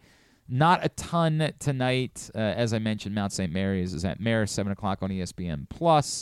The NHL All-Star Skills Competition at 7 on ESPN. Yes. Tomorrow, you're going to turn on Fox if you're a Maryland fan, and you're going to stay there for like 5 hours because at 5:30, the Maryland men travel to Michigan State, and then the Maryland women host Caitlin Clark in Iowa at 8. The game is sold out, and the resale tickets are very pricey. So if you missed out, you missed out. In the afternoon, you can spend your time with CBS Sports Network. Navy, actually, it's an afternoon/early evening. Navy Colgate, 12 o'clock on CBS Sports Network, and then Towson Hofstra at 6 o'clock on CBS Sports Network. College lacrosse season gets underway tomorrow. ESPN Plus, Denver, Hopkins at noon. Mount St. Mary's Navy at noon. I'll be with you for Georgetown Loyola at 1. Maryland Richmond at 1. Some college basketball on ESPN Plus tomorrow as well. Holy Cross Loyola at 5. UMBC Albany at 7. Morgan and Coppin are both on the road tomorrow at South Carolina State and Norfolk State, respectively. Tomorrow afternoon, the NHL All-Star Game, 3 o'clock on ABC. The Senior Bowl tomorrow at 1 o'clock on NFL Network. And on Sunday, ESPN Plus for Mount St. Mary's Siena at 2 o'clock. The Pro Bowl, if that's something that tickles your fancy. The Pro flag football game? Yeah, I can't fathom why. But, it's the Mannings versus the Mannings. Have to. Peyton versus Eli. Sure. If that's something that tickles your fancy. Peyton is very upset about Eli winning last year, so he's coming back with a vengeance. Hired Wes Welker as his OC. Sure, it's on ABC and ESPN at 3 o'clock on Sunday. What else are you going to watch? Don't give her anything. Anything at all. You think we'll get nice weather Sunday? That'd be awesome. Yes, sure. Go outside. Do anything other than spending your time that way. I cannot fathom it, but, live your life, I guess. Oh, breaking news. What? Punxsutawney Phil did not that's see not his breaking. shadow. That happened it happened earlier. 6 hours. That happened earlier, but I had some friends who went this year, actually, that moved up to Punxsutawney from here and went for the first time. And it's exciting. Yeah. I didn't get that sense, but whatever. If there's nothing else to do in Punxsutawney. Non-sports. The Grammys are this weekend. That's right, yes. The Grammys hosted by Trevor Noah on a Sunday night at 8, followed by 9 o'clock. Well, I guess it won't be followed by it there, but at 10 o'clock on HBO, season 12 of Curb. Curb, right, yeah. Curb Your Big Enthusiasm is Sunday night. back. Yeah, as Larry David will be on Fallon tonight, along with Cole Sprouse for Lisa Frankenstein on Fallon tonight. And then Mr. and Mrs. Smith on Prime Video with Donald Glover and Maya Eskrine. If you say so. Yes. And then, of course, Love and WWE with Bianca and Montez. We talked about it yesterday. Then there's a new episode of Masters of the Air. This show came out last week on Apple TV+. This is what Austin Butler was doing whenever you asked about that. Okay. He's in this. It's like it's from Steven Spielberg, and it's like a World War II like fighter pilot. It looks interesting, and it looks good. So I might check it out at some point. But okay, if you say so. Apple TV+. Good for you. I got nothing. Masters of the Air. Find everything else, GlennClarkRadio.com. Thanks today to Stan the Fan. Thanks also to Dan Duquette. Thanks to Ben McDonald. Thanks to Xavier Scruggs. Thanks to John Ourand. So I got to make sure I get that right. And Mike Lombardi will get all of it up in the greatest hits section of the Oh, my God, it's so good. tab at GlennClarkRadio.com. There could be 6 more things that we have to talk about by the time we get to Monday. We'll talk about the newest Oriole, Shohei Ohtani. That would be great if Monday. that's what we're talking about. Well, at some point early next week, we had to move Bo because he had to do the press conference day. It just didn't work out for us timing-wise, so we'll try to catch up with Bo Smolka and Brian McFarland and some of the stuff that I wanted to do this week. I wanted to put Ken Niumatalolo on this week to talk about his new job. That we just had a lot going on, so we'll get to some of that next week. Next week, we will dive into more of that. Thanks to everybody at PressBox, all of our great sponsors and partners, including Live Casino and Hotel, Mother's North Grill, A.J. Michaels, Guilford Hall Brewery, Royal Farms, Costas Inn, Superbook Sports, Glory Days Grill, your local Toyota dealer, buyatoyota.com. Thanks to Griffin at Griffin_Bass. Follow us, Twitter, Instagram, and TikTok at Glenn Clark Radio. Have a great weekend. Go Maryland and all the local college basketball teams, all the local college lacrosse teams. Duke sucks.